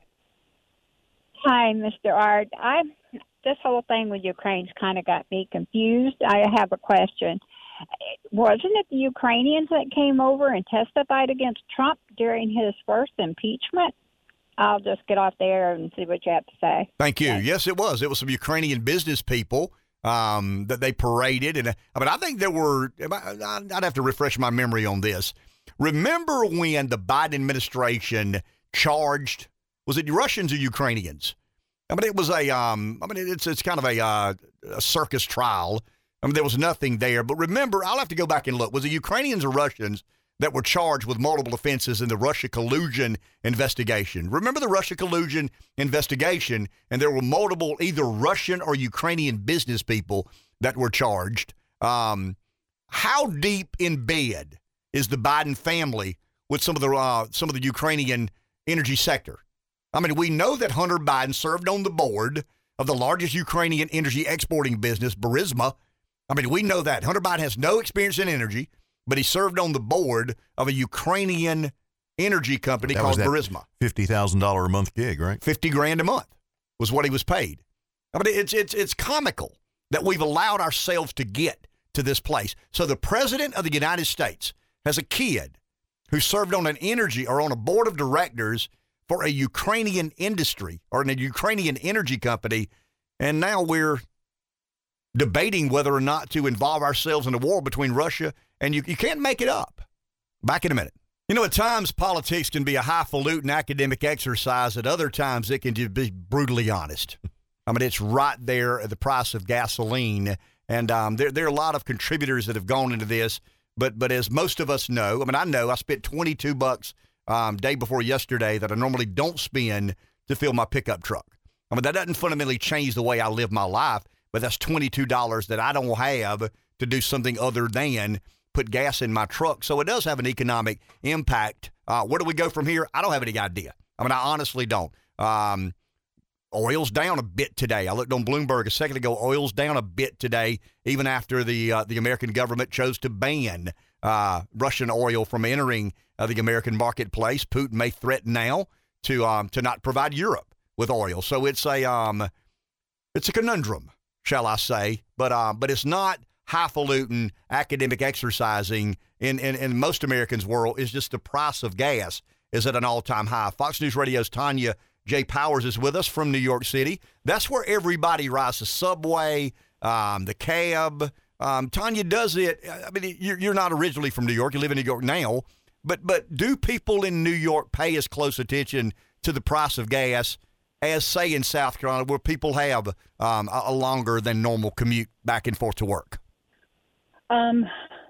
It depends on. Yeah, I would say yes and no. I mean, the people who live in the city, in Manhattan, or in one of the 5 boroughs, is probably not as likely to have to drive. Now, there are a lot of people who commute in. Many of my coworkers drive in from New Jersey, or Westchester, upstate from here. There are a lot of people who drive into the city that this definitely will be a problem for, because you're talking about, I mean, it's really expensive to park your car here, which is why a lot of us who live here just don't have one. It's more of a hassle than it's worth most of the time, which is, why. But to pay to park in a parking garage is really expensive. On top of that, you've got the tolls in and out of the city that are going to cost you, and, extra gas prices on top of all that may mean some of them are now trying to figure out, okay, can I take the train in? Is that going to be easier? Where am I going to park if I'm going to do that? I mean, it's a whole thing. So it's for some people, yeah, it is going to affect them in this area. You're looking at the gas prices this morning. The AAA folks say that today, as of this morning, the U.S. average for a gallon of regular is $4.25. Yesterday it was $4.17, and yesterday had broken a record from July of 2008 when it was $4.11. So we just continue to keep, breaking the records as far as where we're going, this week. When you are looking at the different states, where is it? There's only 15 states at this point in the U.S. where it's below $4 a gallon right now. You guys are just over it with $4.02 a gallon for an average for that. Now, if you drive a diesel vehicle, oh, my heart goes out to you, because it is a whole different thing for folks, with diesel at this point. The average for a gallon of diesel right now, it looks like that's about $4.88 for the national average for a gallon of diesel fuel. So, and that's going to affect a lot of folks, especially, folks who have, farms and I grew up on a farm. I remember we had to have diesel for everything. If diesel prices go up, that's taking a bite out of your bottom line. In South Carolina right now, the diesel average price is $4.84. So you're almost there with the national average. And Tonya, I mean, from a news perspective, I mean, the news story is the price of gas is higher than it's ever been. But is there any help on the way? I mean, when I read and I try to understand, I do 4 hours of radio every morning. I want to be somewhat informed to engage my audience with realities.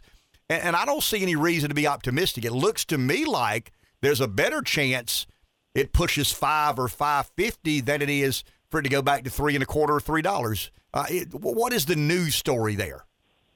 Yeah, I mean, when you look at where it's been in the past, a month ago, it was 72 cents cheaper a gallon. The national average was. Just last week, it was 55 cents cheaper.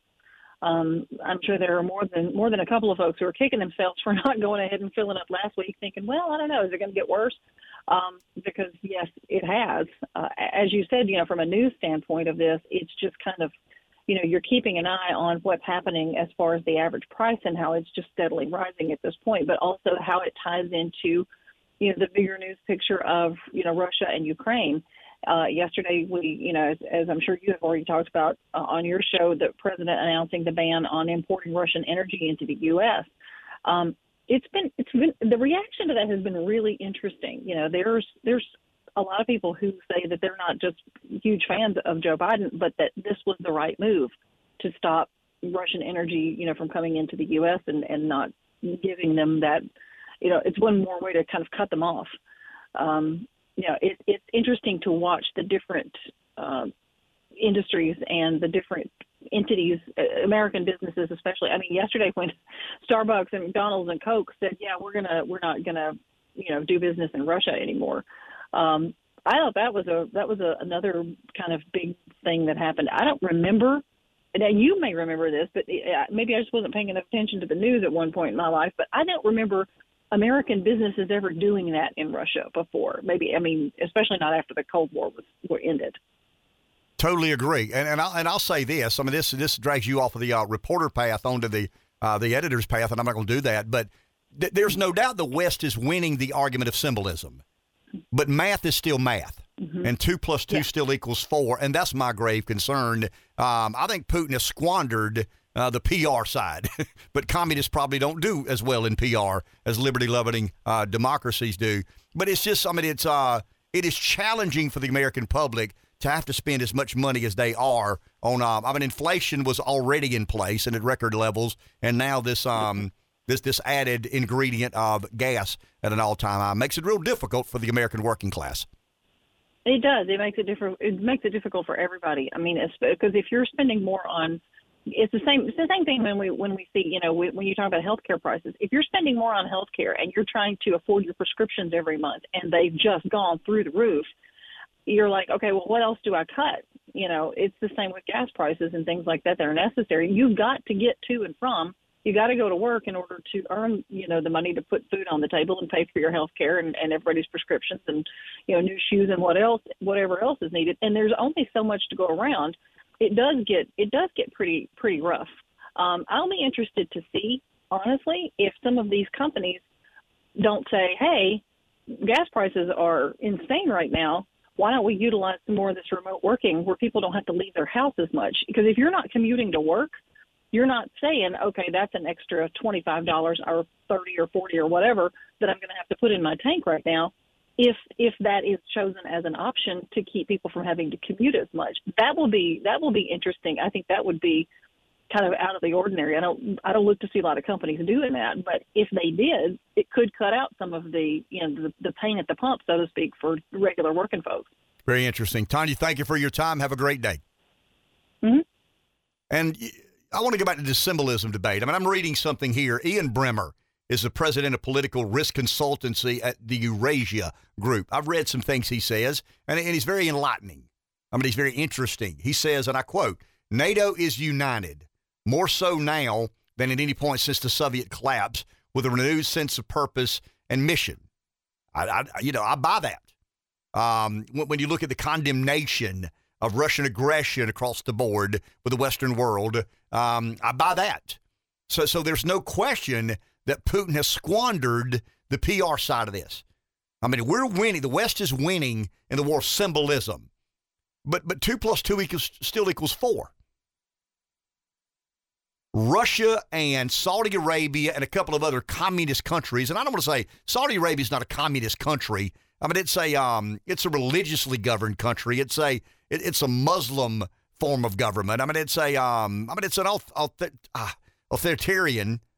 What help me here, Rev? I mean, it's a totalitarian is the word I'm looking for. I mean, it's a totalitarian form of government. But it's a prince. I mean, it's a royal family. They they decide the fate and future of the people of that country. But it's still it's similar to Putin in that it's a single authority. It's totalitarian in nature. So about 35%, one of every 3 gallons the world consumes is generated or produced by a totalitarian form of government, not a democracy, not a representative republic. About 40% of the world's manufacturing is in a similar fashion. So at the end of the day, the symbolic nature of this debate, and Ian Bremmer, who is a president of a risk consultancy company that specializes in international politics, we win that, and we feel better about that when we condemn, when McDonald's pulls out of Russia, and Starbucks pulls out of Russia, and our good friends Pepsi-Cola pulls out of Russia. I mean, symbolically it makes you feel a little bit more patriotic, and there's a business ethic involved in that. Look at what Pepsi-Cola did. That teaches Putin a lesson, does it? The problem with the price of gas, those that can affect, will affect the change in the price of gas, they're not very concerned what the price of gas is. I mean, do you believe that Stephen Colbert, Colbert said yesterday or last night on the show, might have been the night before, a couple of nights ago, when he says, I'm willing to pay an extra buck. I mean, there's some, your conscience, a clear conscience has a price. So if and this is symbolism. I mean, this is symbolic in nature again. And it's easy for him to say, too. He's rich. Well, he makes $16 million a year, and he drives a $150,000 Tesla. I mean, it's insulting to the American people. When someone stands before you and says to you that you're not as virtuous as they are because you're worried about the price of gas, and you would aid and abet Russia just to fill your tank up with gas. Now understand, you're making $40,000 a year, $50,000 a year. He's making $16 million a year. He has no right lecturing to you on your virtue. He doesn't live in a world similar to you. He doesn't face the same challenges, and that's the problem in America today. The people that control the country are completely and totally unrelatable to those who don't. I mean, if you're a man and a woman living in Pamplico, South Carolina, my hometown, and you commute back and forth to work every day, you're probably going to spend about $75 or $80 this week filling those 2 vehicles up with gas that you wouldn't normally spend. So guess what you aren't doing Friday night? You aren't going to your favorite restaurant. You aren't going to the movie. You aren't going to shopping. You aren't going to Target to buy your son or daughter or whatever it is you buy them for $60 or $70 or $80. The average American is going to spend about $2,500 more this year on fuel than they ever have. They're going to spend about $1,250 more as a result of inflation on food. So you're spending about $2,500 on gas. You're spending about $1,250 on food. I mean, that's $3,750, and that's net. I mean, that's net income. I mean, can I get my tax credit on fuel? Can I get my tax credit on food? You don't get that. So unless you got a $3,750 net raise, gross would be different, probably be $5,000. Unless you've got a $5,000 raise, the Biden administration and his policies have cost you $3,750 net. I mean, that's a big deal in most people's world. That's a huge amount of money in most people's world. But that's where we are. Does Biden care? He's worth millions. Does Pelosi care? She's worth millions. Stephen Colbert told you what to do. You got to be more virtuous. You got to suffer. You got to pay a little more at the pump to teach Putin a lesson while he makes $16 million a year and drives a $150,000 Tesla. I don't have a problem with Colbert making $16 million. I don't have a problem with Colbert driving a $150,000 Tesla. But damn it, don't tell me how I should feel, because that's the way you do. Back in a minute. 843-661-0937. Let's go to the phone. Someone's there. Melissa in Florence. Hello, Melissa. You're on the air. Yes, Ken. You may have already addressed this morning, but, I've tried to get tickets for the rally. I have friends from Charleston trying to get tickets for the rally, and we haven't heard anything. Do you know anything about what that procedure is? We've gone online, requested, we're registered, we're waiting. Oh.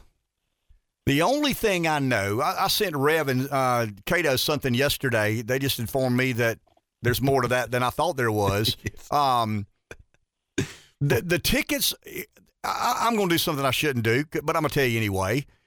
Don't worry about having a ticket. I mean, if you want to go to the event, go to the event.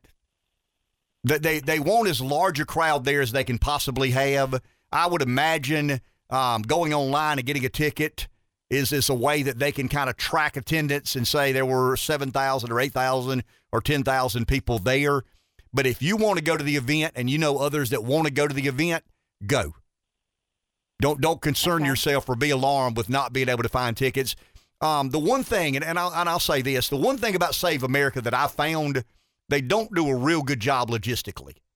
I mean, I've complained to Rev about it. It's got to do better at taking care of the people who want to go to these events. It's just not as well run as it should be. Forgive me for saying that, but it's just not as it's just not run as I would imagine Trump wants it run. I don't know if he knows how terribly these things are done or not, but I think we had Carl. Carl's been to multiple Trump rallies, and he agrees with me, I think. I mean, I don't know if Carl's listening now. Maybe he can call in, and maybe we'll get Carl to call tomorrow. But if you want to go and you know others that want to go, go. You will participate. You'll have a good time. You'll see a lot of politicking going on.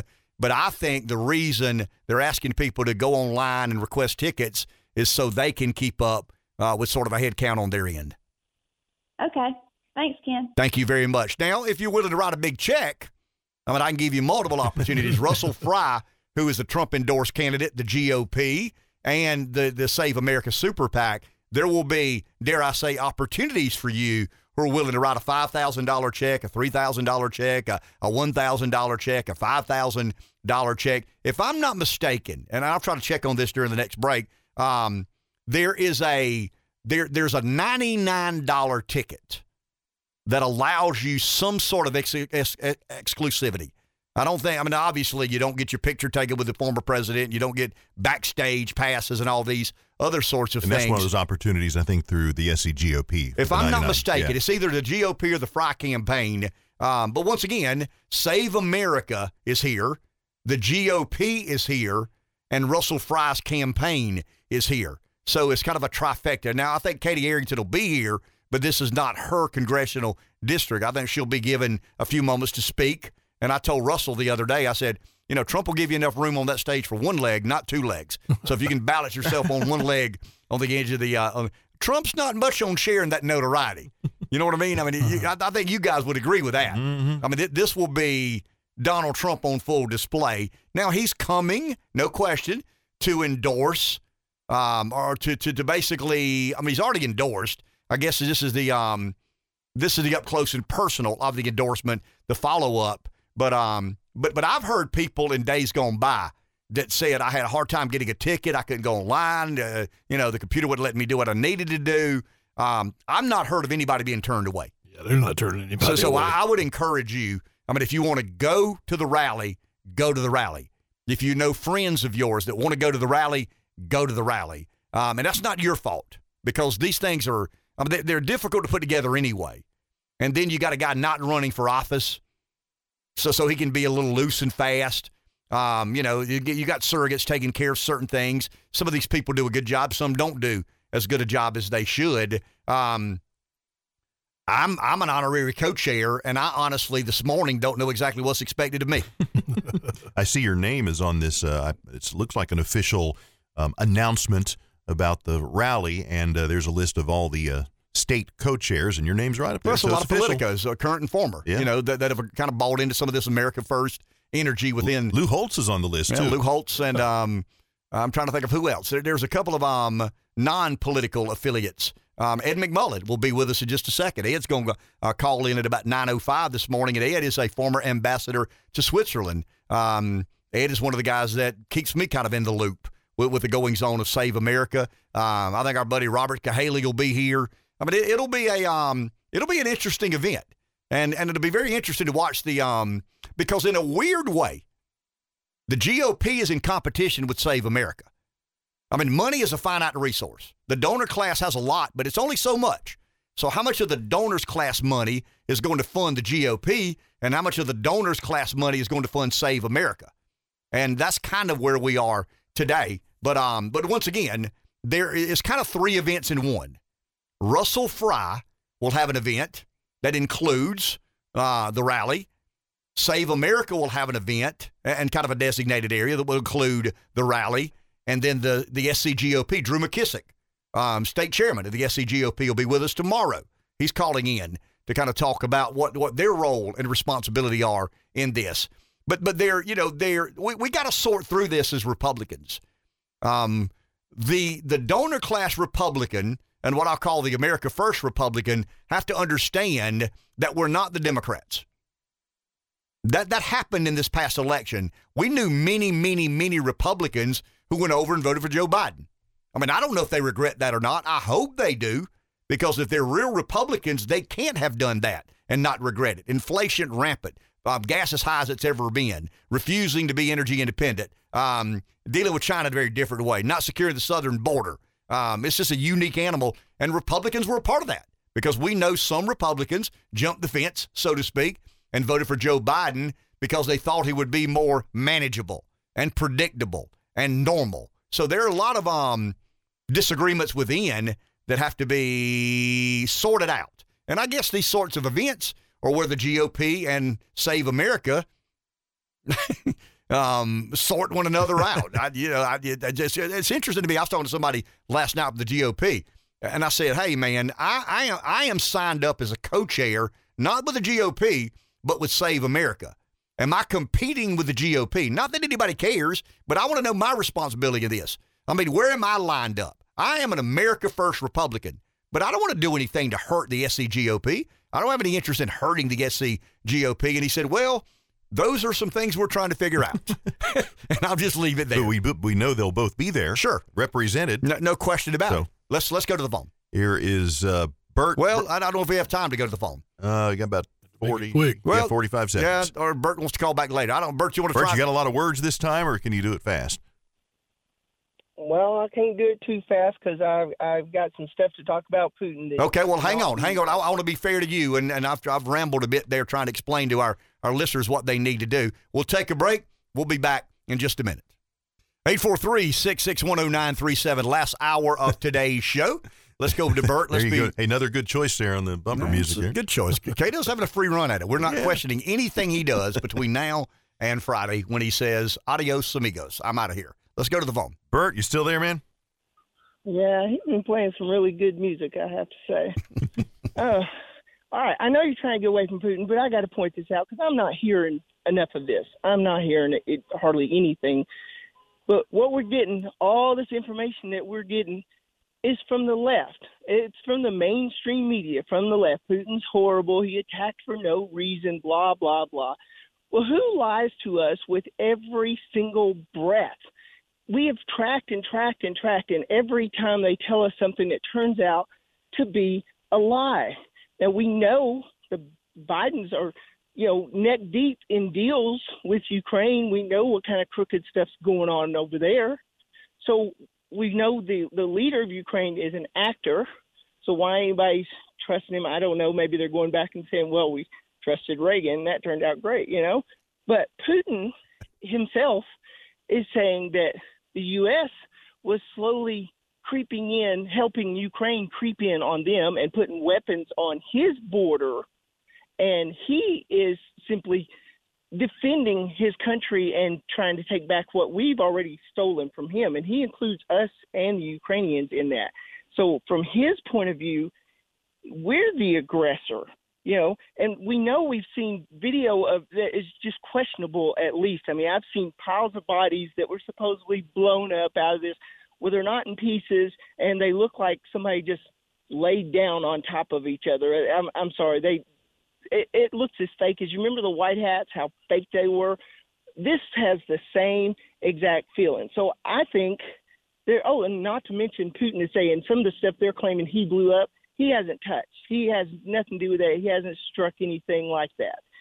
So I'm hearing lie after lie after lie. Now, it ain't proven yet, but look how many lies we've caught them in already. And why would we think for 1 second that this is any different?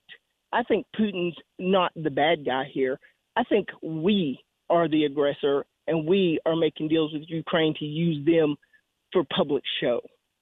Thank you, Bert. Appreciate that. I'll offer interesting too. But I'll give a Cliff Note commentary real quick, and then we'll go to our guest. I know not to trust Russia.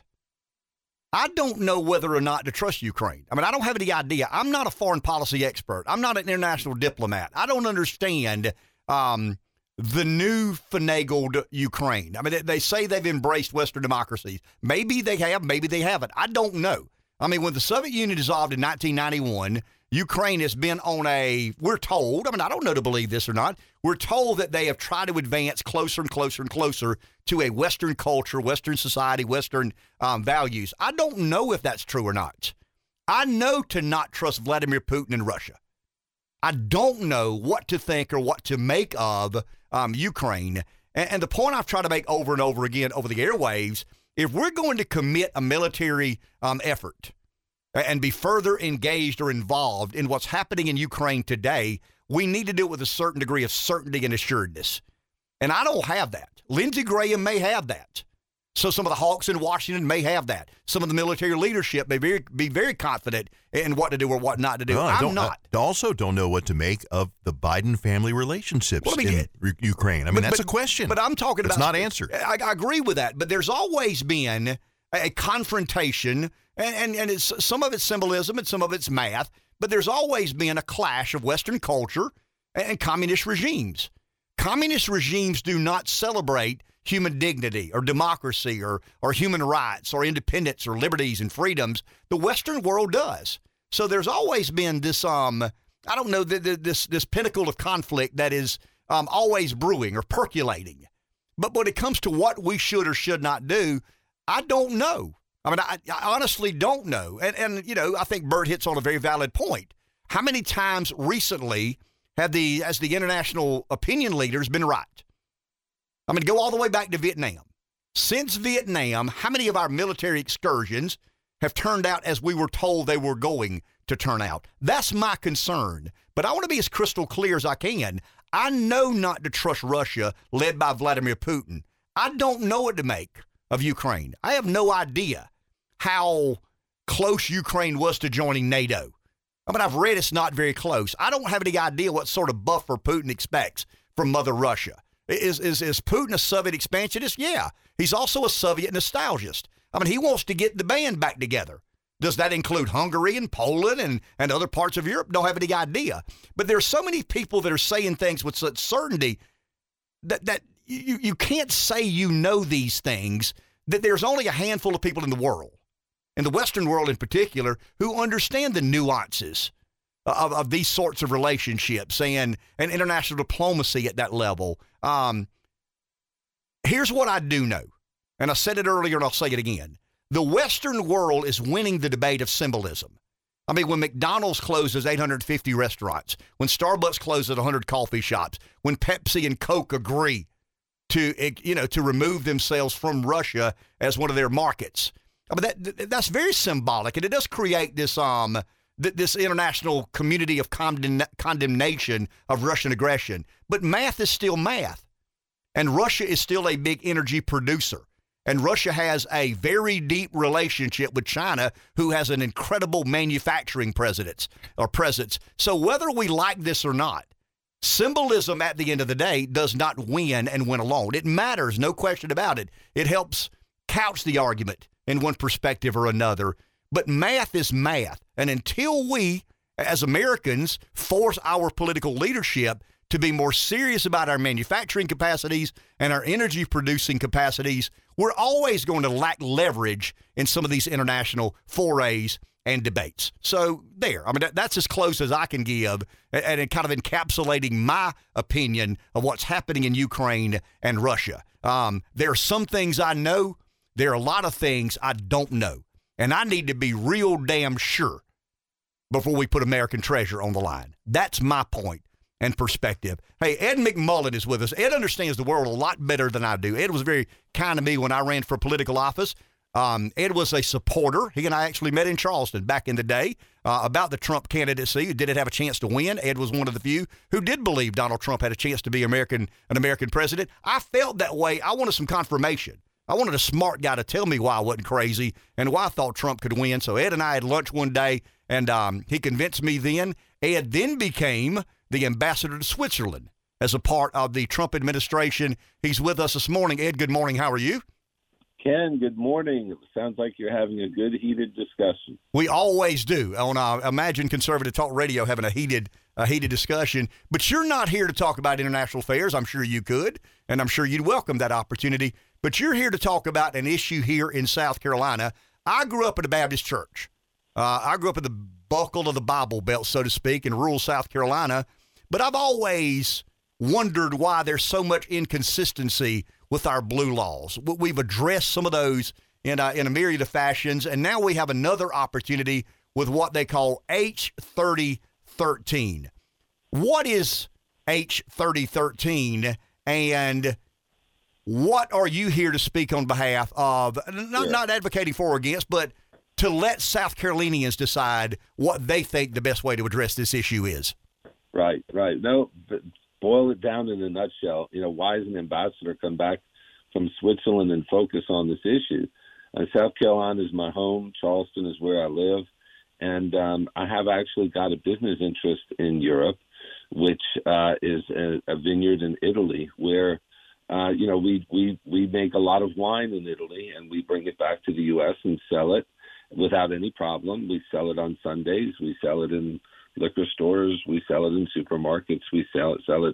Well, not supermarkets. We don't have the ability to do that yet. Well, yes, we do. Some wines can be sold in supermarkets. But in the end, one of the things that I got constantly asked about in Europe from the community that we work with is why in the world can we not sell our grappa, which is a remnant of wine. They take the wine and distill it and make it into an after-dinner drink in the United States, and some of the other distilled spirits that cannot be sold in the United States. Any kind of liquor or distilled spirit is on Sundays in South Carolina. Not most of the United States you can do this. There are 3 or 4 states where we still have blue laws. All blue laws for 20 years have been suspended, and they're no longer in existence, and everybody's moving along, existing just fine. And the reality is that, local referendums have been held throughout the state for 20 years that let voters decide if beer and wine can be sold in stores on Sundays in their county. And so the question then becomes, why can't you do that with distilled spirits? And this bill will actually give people in South Carolina the ability to purchase distilled spirits on Sundays if they, in their communities, hold a referendum and enable that to happen. And there are some communities, like you said, growing up in the Bible Belt and Baptist Church, where some counties where or municipalities where they don't want that, and they can stop that through the referendum. But then there are very large counties that rely on tourism and other investments that require that kind of freedom, or would like that kind of freedom. And I can tell you that it does have a substantial impact on economic development, because there are many companies all over the world looking to see South Carolina move in the right direction, the best direction toward progress in creating these opportunities for people to decide. And that's the reason I got involved. I was asked to chair the campaign, happy to do that, and been very encouraged by the support. Most South Carolinians overwhelmingly want this opportunity, because it is nothing more than the question of being given the right to choose through a referendum. You don't have to have it if you don't want it in Florence or in some of the smaller communities, and you vote that way. And that's the best of America, to let people decide and let people vote. And Ed, I think you would agree with me. A lot of our, I'll call them liquor laws, the Sunday, it really comes from the Prohibition era. And right, and a lot of, I think modern South Carolina understands that some of those laws are outdated, they're antiquated, and I want to be as clear as I can about what Ed's saying. This forces nobody to do anything. This provides an opportunity, an option for those municipalities or counties that choose to do this. So when you hear that H 3013 is passed, all of a sudden you're mandated or forced. That's not the case, Ed. This is completely and totally at the discretion of the business owner, the community, or the county. Correct. If a small businessman wants to not open on Sunday, they don't have to do that. That's totally on their discretion. The real question becomes, why on a Sunday can if you're having a party or someone's having a big event and they suddenly realize, oh, they've forgotten XYZ, and why would you not want to be able to give everyone the same? You can go down to the local restaurant and drink alcohol all day long. Hopefully they're not drinking all day long, but you cannot buy it. And that is the one thing that we see people in South Carolina believe, that the ban on Sunday liquor sales is based on an outdated and antiquated prohibition-era law, and they want the right to choose to do what they do on Sundays with beer and wine, with the liquor in the same vein. And again, I'm a Christian. I absolutely do not want to see people going off and going to the liquor stores on Sundays and abusing that. But the fact is, if people are going to abuse it, they'd abuse it with beer and wine.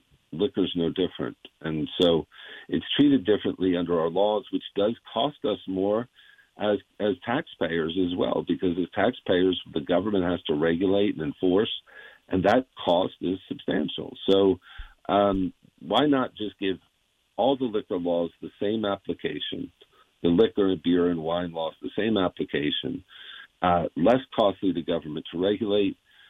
It's also, again, the vote of the people, the vote of the community to decide whether it happens. And if you're a small businessman and you don't want to open on a Sunday and sell liquor or beer or wine, you don't need to. You have the discretion to do that. Ed, last question. Cheers, Let South Carolina Decide is this group that's been created. If there are people listening to my voice that want to be supportive, want to know more, want to be involved, how is there a website, an email, kind of an epicenter of information? Help us understand how they can become more familiar. Well, they can go to the website, letscdecide.com. I'm sorry, .org. Letscdecide.org has all the information that you would need to get involved, and it's moving very quickly. There are some really positive developments in the legislature, and I urge people to get involved if they're interested in seeing the opportunity to vote and give people the right to choose. Okay. Thank you, Ed. Appreciate your time, my man. Thanks, Ken. I'd love to come on and talk about Ukraine sometime. Yeah, we'll get you back on. I mean, you and I we'll see one another, I think, Saturday at the event here in Florence, and we'll follow up. And I want to get you back on here because you can engage our audience at a level that I probably can't. So thank you for that. Yeah, I'd love to do that. Take care, Ken. Thank you, Ed. Appreciate that. Yeah, I mean, Ed and I got to know one another back in my lieutenant governor days. He was a big supporter, and I mean, Rev says I should tell more of these stories. I don't tell because I mean it's not for public consumption, some of these. But when I'd convinced myself that Trump had a chance to become president of the United States, I seeked out other folks that I trusted and of opinions that mattered to me. And I called Ed one day and I said, Ed, I think Trump can win. What do you believe?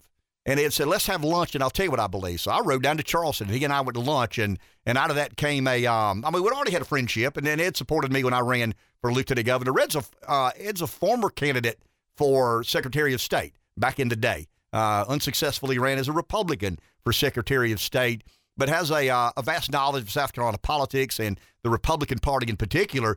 But we sat down, and Ed had convinced himself that Trump could win. I'd convinced myself that Trump could win, and he did. And, Ed got far more actively involved than I did, to the point that he got rewarded. I mean, if you really carry the water and if you do the heavy lifting, there are opportunities on the other side of a successful campaign. And Ed got, made ambassador to Switzerland. I wanted to be ambassador to Costa Rica. They offered me ambassador to Afghanistan. And I said, thank you, but no thank you on that ambassador to Afghanistan. They said, why? I said, because I like my head exactly where it is, on top of my shoulders. And then you appointed yourself ambassador of Pawleys Island after that. Self-proclaimed. Okay. Self-proclaimed. Back in a minute. I want to go back to this. We touched on it this morning, the Morning Consult Politico poll. This is the most recent poll. Dr. Koppman mentioned yesterday that Joe Biden's numbers are improved. And they are. I mean, they were 41 or 2. Now they're about 45. I've seen a poll that has him at 47%. But there's a little mercy factor in here. The general public believes when a president is put in a very complicated or difficult situation, you kind of got to be on his side, no matter if he's a Republican or a Democrat. And this is the Seinfeld watching crowd. I mean, they're not as informed. They're not as aggressive in their opinions or their stances. They accept that they don't know as much as some others do. But when the American president appears to be in a complicated place, or the complexities of the presidency are overwhelming, they tend to be more supportive. So I would argue that his numbers are up 3 or 4 or 5 points, depending on what poll you believe, not because he's doing any better a job, because if you knew the reasons, his numbers would probably be in decline. If somebody said, if you asked in this Morning Consult Politico poll, hey, did you know that Joe Biden embraced this green energy plan, and as a result of that, we're not producing as much energy, therefore we have less leverage in our negotiation with Russia. I mean, his numbers would probably go to 35 or 6 or 7 because he'd be the boogeyman when it comes to the high price of gas. I said yesterday, and I'll say again, how many Americans really care about Ukraine or Russia if it didn't affect what we pay at the pump? I mean, I understand that human is. Well, I mean, it'd be far less. It would be a passive interest. It would be. I don't know a single human being with an R or D beside their name that doesn't care about their fellow man. I mean, I really don't. I mean, we care in varying degrees, and we believe that the answer to, or the reaction of caring for a fellow human beings, that there's a reaction. So there's a reaction, or there's an action, and then there's a reaction. The action is I care. I see these people dying and get blown up on television. What is my reaction? Well, my reaction is a lot more intense if it forces me to pay 50 or 60% more at the pump than I was, a week or two ago. I mean, that's hitting me in the pocketbook. Now, how much of that is my humanistic caring for my fellow man, and how much of that is self-preservation? Let's be honest with one another. It's majority self-preservation. You still care about those people. You just don't care as much because it's not adversely affecting the way you live your life via the price you pay to fill your truck up with gas. The Russia-Ukraine event, let's call it an event, the invasion of Ukraine by Russia has cost me thus far about $25. I mean, I filled my truck up with gas, and it cost me about $22, $3 more than it normally does. And I would argue it was still more expensive because we're not pursuing energy independence as we did under the Trump administration. But it was not $4 a gallon. I think I paid $3.89 a gallon. Cost me about $23 more to fill up. So Vladimir Putin has personally cost me about $23.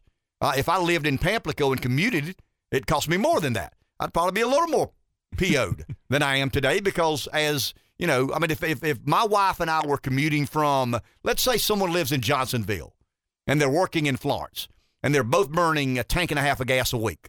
I mean, that gets to be real money. I mean, that really and truly. So you are more PO'd than I am, not because people are getting blown up and killed, but because it's changing your way of life. It's impacting how you live your life.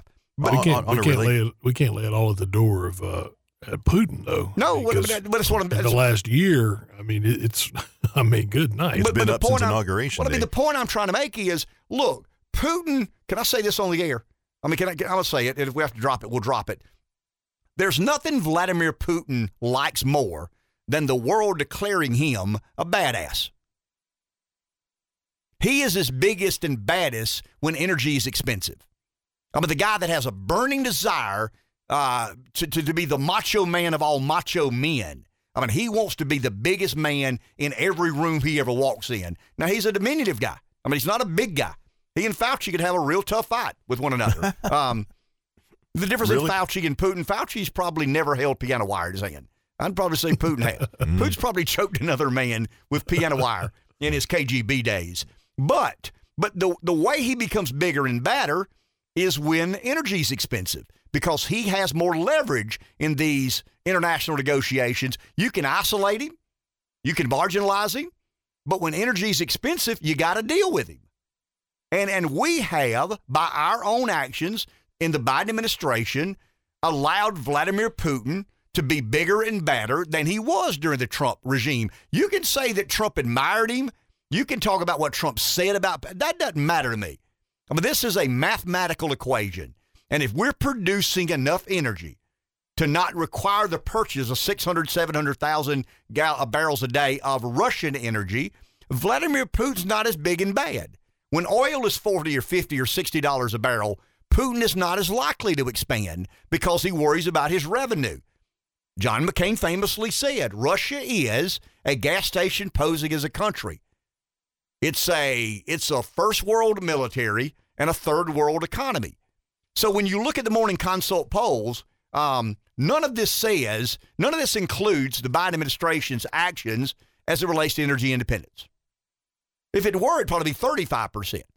I mean, if Joe Six-Pack knew that the majority of reason the gas had gotten so expensive in the past 2 weeks is not Vladimir Putin invading Ukraine, it is what Biden did the day he got there, by discontinuing Keystone, by stricter regulations on permitting. You heard Jay Young, our energy expert, called in a while back and said, in some of these states, it's almost impossible to permit a new well. Labor issues with fracking. Why do we have labor issues with fracking? Because when you pay people to not work, guess what? A lot of Americans will take you up on that. The biggest concern with the fracking industry right now is not how quick we can get the machines running. It's how fast we can find labor, qualified labor. And we know the stories of the fracking revolution or renaissance in South Dakota and North Dakota, and frackers, blue collar workers making $150,000, $60,000, $70,000 a year. But here's what the Morning Consult Politico poll says. Biden's approval ratings are 45%. They follow up with several questions. When asked whether Biden is a weak leader, 54% said yes. So they believe he's a weak leader. When asked whether he's energetic, 37% said yes. So they believe he lacks energy. Here's the kicker. Is Joe Biden stable? That's a hell of a benchmark for an American president. Is Joe Biden stable? 46 said yes, 45 said no. So the only conclusion to draw from this polling that Morning Consult and Politico have done, Biden's a weak leader. Biden is not energetic. Biden is not stable, but he ain't dead. And he ain't Trump. And if he's not dead, and if he's not Donald Trump, and he remains upright and breathing, the Democrats will approve of his performance. That is an absurdity. That Democrats will not challenge themselves, not the Biden administration, but Democrat voters will not challenge themselves enough to admit that they voted for someone who is a weak leader. They voted for someone who lacks energy. They voted for someone who is in cognitive decline, to the point that the majority of Americans, the bigger plurality of Americans don't believe he's stable and cognitively fit to be the leader of the free world, but they still support him as president. That is a bizarro argument to make, but that's where the Democrats are. He's not dead, and he's not Trump. Therefore, I must support and defend his presidency. Now, he's making it real hard because he sucks at the job, and he's done some pretty disastrous things that have led us to where we are today. And how hard would it be for the typical Biden voter to admit, hey, I was wrong, especially if they were a Trump hater? I mean, it's difficult, even if deep down they may be regretting that decision. Let me ask yourself this question. How many calls have we had that said, I believe Joe Biden's doing a good job? I mean, we got Democrats listening. Our audience is probably 95-5, probably 90-10. I mean, it's probably a 90% Republican audience, 10% Democrat audience. We heard a lot, from the Democrats when Trump was president. When Trump goofed this up or Trump screwed that up, or Trump said something that he shouldn't have said, or Trump's actions were reprehensible. I mean, we heard all about that. Ukraine and Russia and all these other dealings that Trump has, bankruptcies and girlfriends and divorces and, we heard that day after day after day after day. In fact, the mainstream media probably still talks about Trump more than they talk about the successes of Joe Biden. Give me a single success that Joe Biden can say he's responsible for. I mean, I'm trying to be fair. I don't normally, but I'm trying to be fair for a second here. Give me a single success that Joe Biden can say this happened because 81 million people voted me to be their president. I mean, I can't come up with. I'd love to hear I can come up with 20 things Trump did well. I can come up with 20 things Trump didn't do well. I can come up with 20 things Biden hasn't done well. I can't come up with a single thing that he's done well. Would you like to ask a Republican that didn't vote for Trump or that actually crossed over and voted for Biden because they didn't like Trump's antics or whatever, how they feel now? I know how they feel. That's good enough for me. I mean, even if they never admit it. Well, I mean, and they don't need to admit it. I mean, you can't be a Republican. You can't be somebody who stands for, I don't care if you're an America First Republican or not. Let's say you're a National Review Republican, a National Review Republican, a Trump Republican, an America First Republican. There is no way in Hades that you believe you made a better decision. You can't come to that conclusion. You can't, they talk about a bridge too far.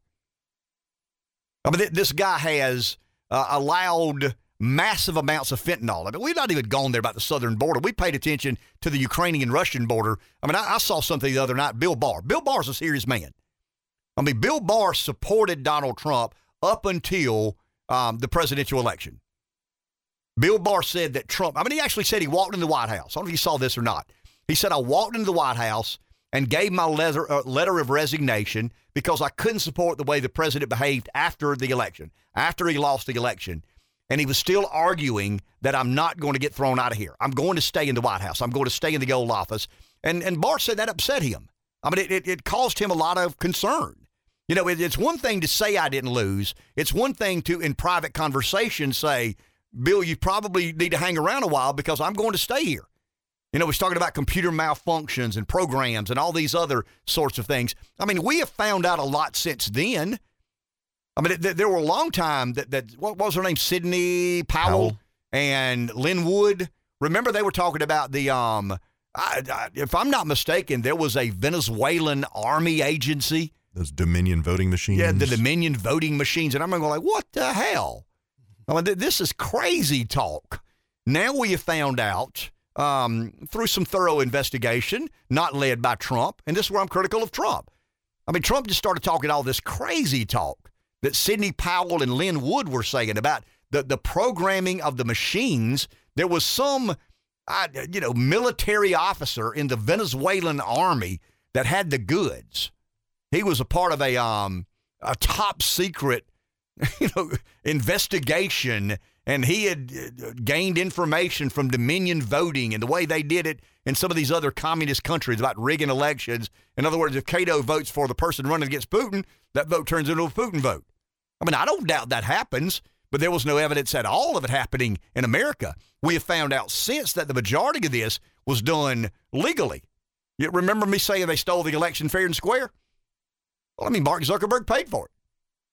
In Wisconsin, we'll get into that. I mean, we've not spent as much time on this Wisconsin special counsel as we probably should have. The reason, well, we got a war, in Ukraine and Russia that many, many Americans want to be involved in. We hadn't heard the word COVID in a couple of weeks now. Well, did you see what Florida did yesterday? Florida's basically making it almost illegal to give the vaccine to a healthy kid. That's pretty bizarre. I mean, Florida is so far against what we've done. And you're right, we've not heard the word COVID, and we've not seen science. Science is gone. I mean, science has vanished from the planet Earth like a fart in the wind. We don't see him. We've not heard from him. Is Fauci still alive? Was Fauci a figment of our imagination, or was he a real dude? Yeah. Was he a real dude, or was he some computerized concoction that told us all to get vaccinated and wear a mask? Back in a minute. He's talking about the roads, right? Mm-hmm. It's interesting because I've tried to figure out. I mean, I'm trying to do. Maybe I can get a hold of Philip or Jay, Philip Lowe or Jay Jordan, and see if they've got some sort of a list of spending. Because we voted for a gas tax, and then they dedicated some of the other money to infrastructure. How much is being spent where? Because I've had a lot of people ask me, hey, I mean, we voted for a gas tax, and I don't notice any improvement of the roads. But you may live in a place where they've not gotten to working on the roads yet. I don't know. I mean, how are they prioritizing? I mean, obviously, you would imagine the busiest roads, get the highest priority, but I don't know that to be the case. But I'll try my best to get a hold of a member of the General Assembly and see if they've got it listed. Maybe DOT has this on their website. I don't know. But as we've increased funding on infrastructure, how do they prioritize? Who's in charge of that spending, and where are the roads being improved? Yeah, can we point to some successes? Yeah, I mean, road improvement. There you go. I mean, is the road between based Greenville on our and Spartanburg? Additional investment. I mean, is the road between Greenville and Spartanburg priority number one? And as soon as we finish there, we'll leave there and go to Lexington, or leave there and go to Myrtle Beach. I don't know. But there should be some accounting of taxpayer dollars when it comes to increasing funding and prioritizing of spending. I'll do that. I mean, I'll make a note here to myself, and I'll try to run down a list. So we maybe break it down by county. Of all the new money and all the money spent in infrastructure, what counties are we spending the majority of that money in? Because I tell you, if you look across the state of South Carolina, the roads are horrible. Well, I mean, we hear that over and over again, but we adopt new funding mechanisms. And I've heard of a lot of people say, hey, the gas tax, the roads aren't any better. I mean, the roads aren't any better today than they were before we had the increase in gas tax. Let's evaluate further before we are critical. And by the way, on a related note, the interstates where they've cut down all the trees, especially in the median, I know that's a safety issue, is how it was described. And they're ugly. I mean, they don't look as nice as they used to look. I like them gone, though, because I mean, I get that. Well, the Highway Patrol doesn't have anything to hide behind now. That's why I like them gone. Interesting. Hey, can you imagine being a fly on the wall and Kamala and Joe Biden are talking? I mean, these are, one's the president. One's the president. The other is a heartbeat away from the presidency. We believe, no, we don't. We know that one is in cognitive decline. We don't believe the other is very smart. If Kamala Harris were a white man, she'd be called dumb every day. Mm-hmm. But she's an African-American female, and that becomes offensive. I mean, if you're a white man and you get called dumb, nobody's feelings are hurt. Not a big deal. Now I want to tell you this. There are some dumb white people, and there's some smart white people. There's some dumb women, and there's some smart women. There's some dumb African-Americans, and there's some smart African-Americans. There's some dumb whatever and some smart whatevers. I mean, that's just the reality. But if Kamala Harris appeared to be as not so smart as she does, and were a white man, she would be ridiculed day after day after day. But I go back to the hypothetical. Think Dan Quayle. Yeah. I mean, adds an E to potato, and that's his legacy. I mean, that's what everybody remembers Dan Quayle from. Why? Because he's a white dude, and he was a Republican. If you're a white dude and a Republican and you make a mistake that may or may not speak to your IQ, you're dumb. The end of that. So we're ever closer to the day Cato leaves us. Man. True. We had Alec Walt. We lost him into fame and fortune. Cato came behind Alec. I'm sure we'll launch him to fame and fortune. So, you got today. Thanks. He's got tomorrow and Friday to say that's it. Farewell to Randy Cato. Talk tomorrow.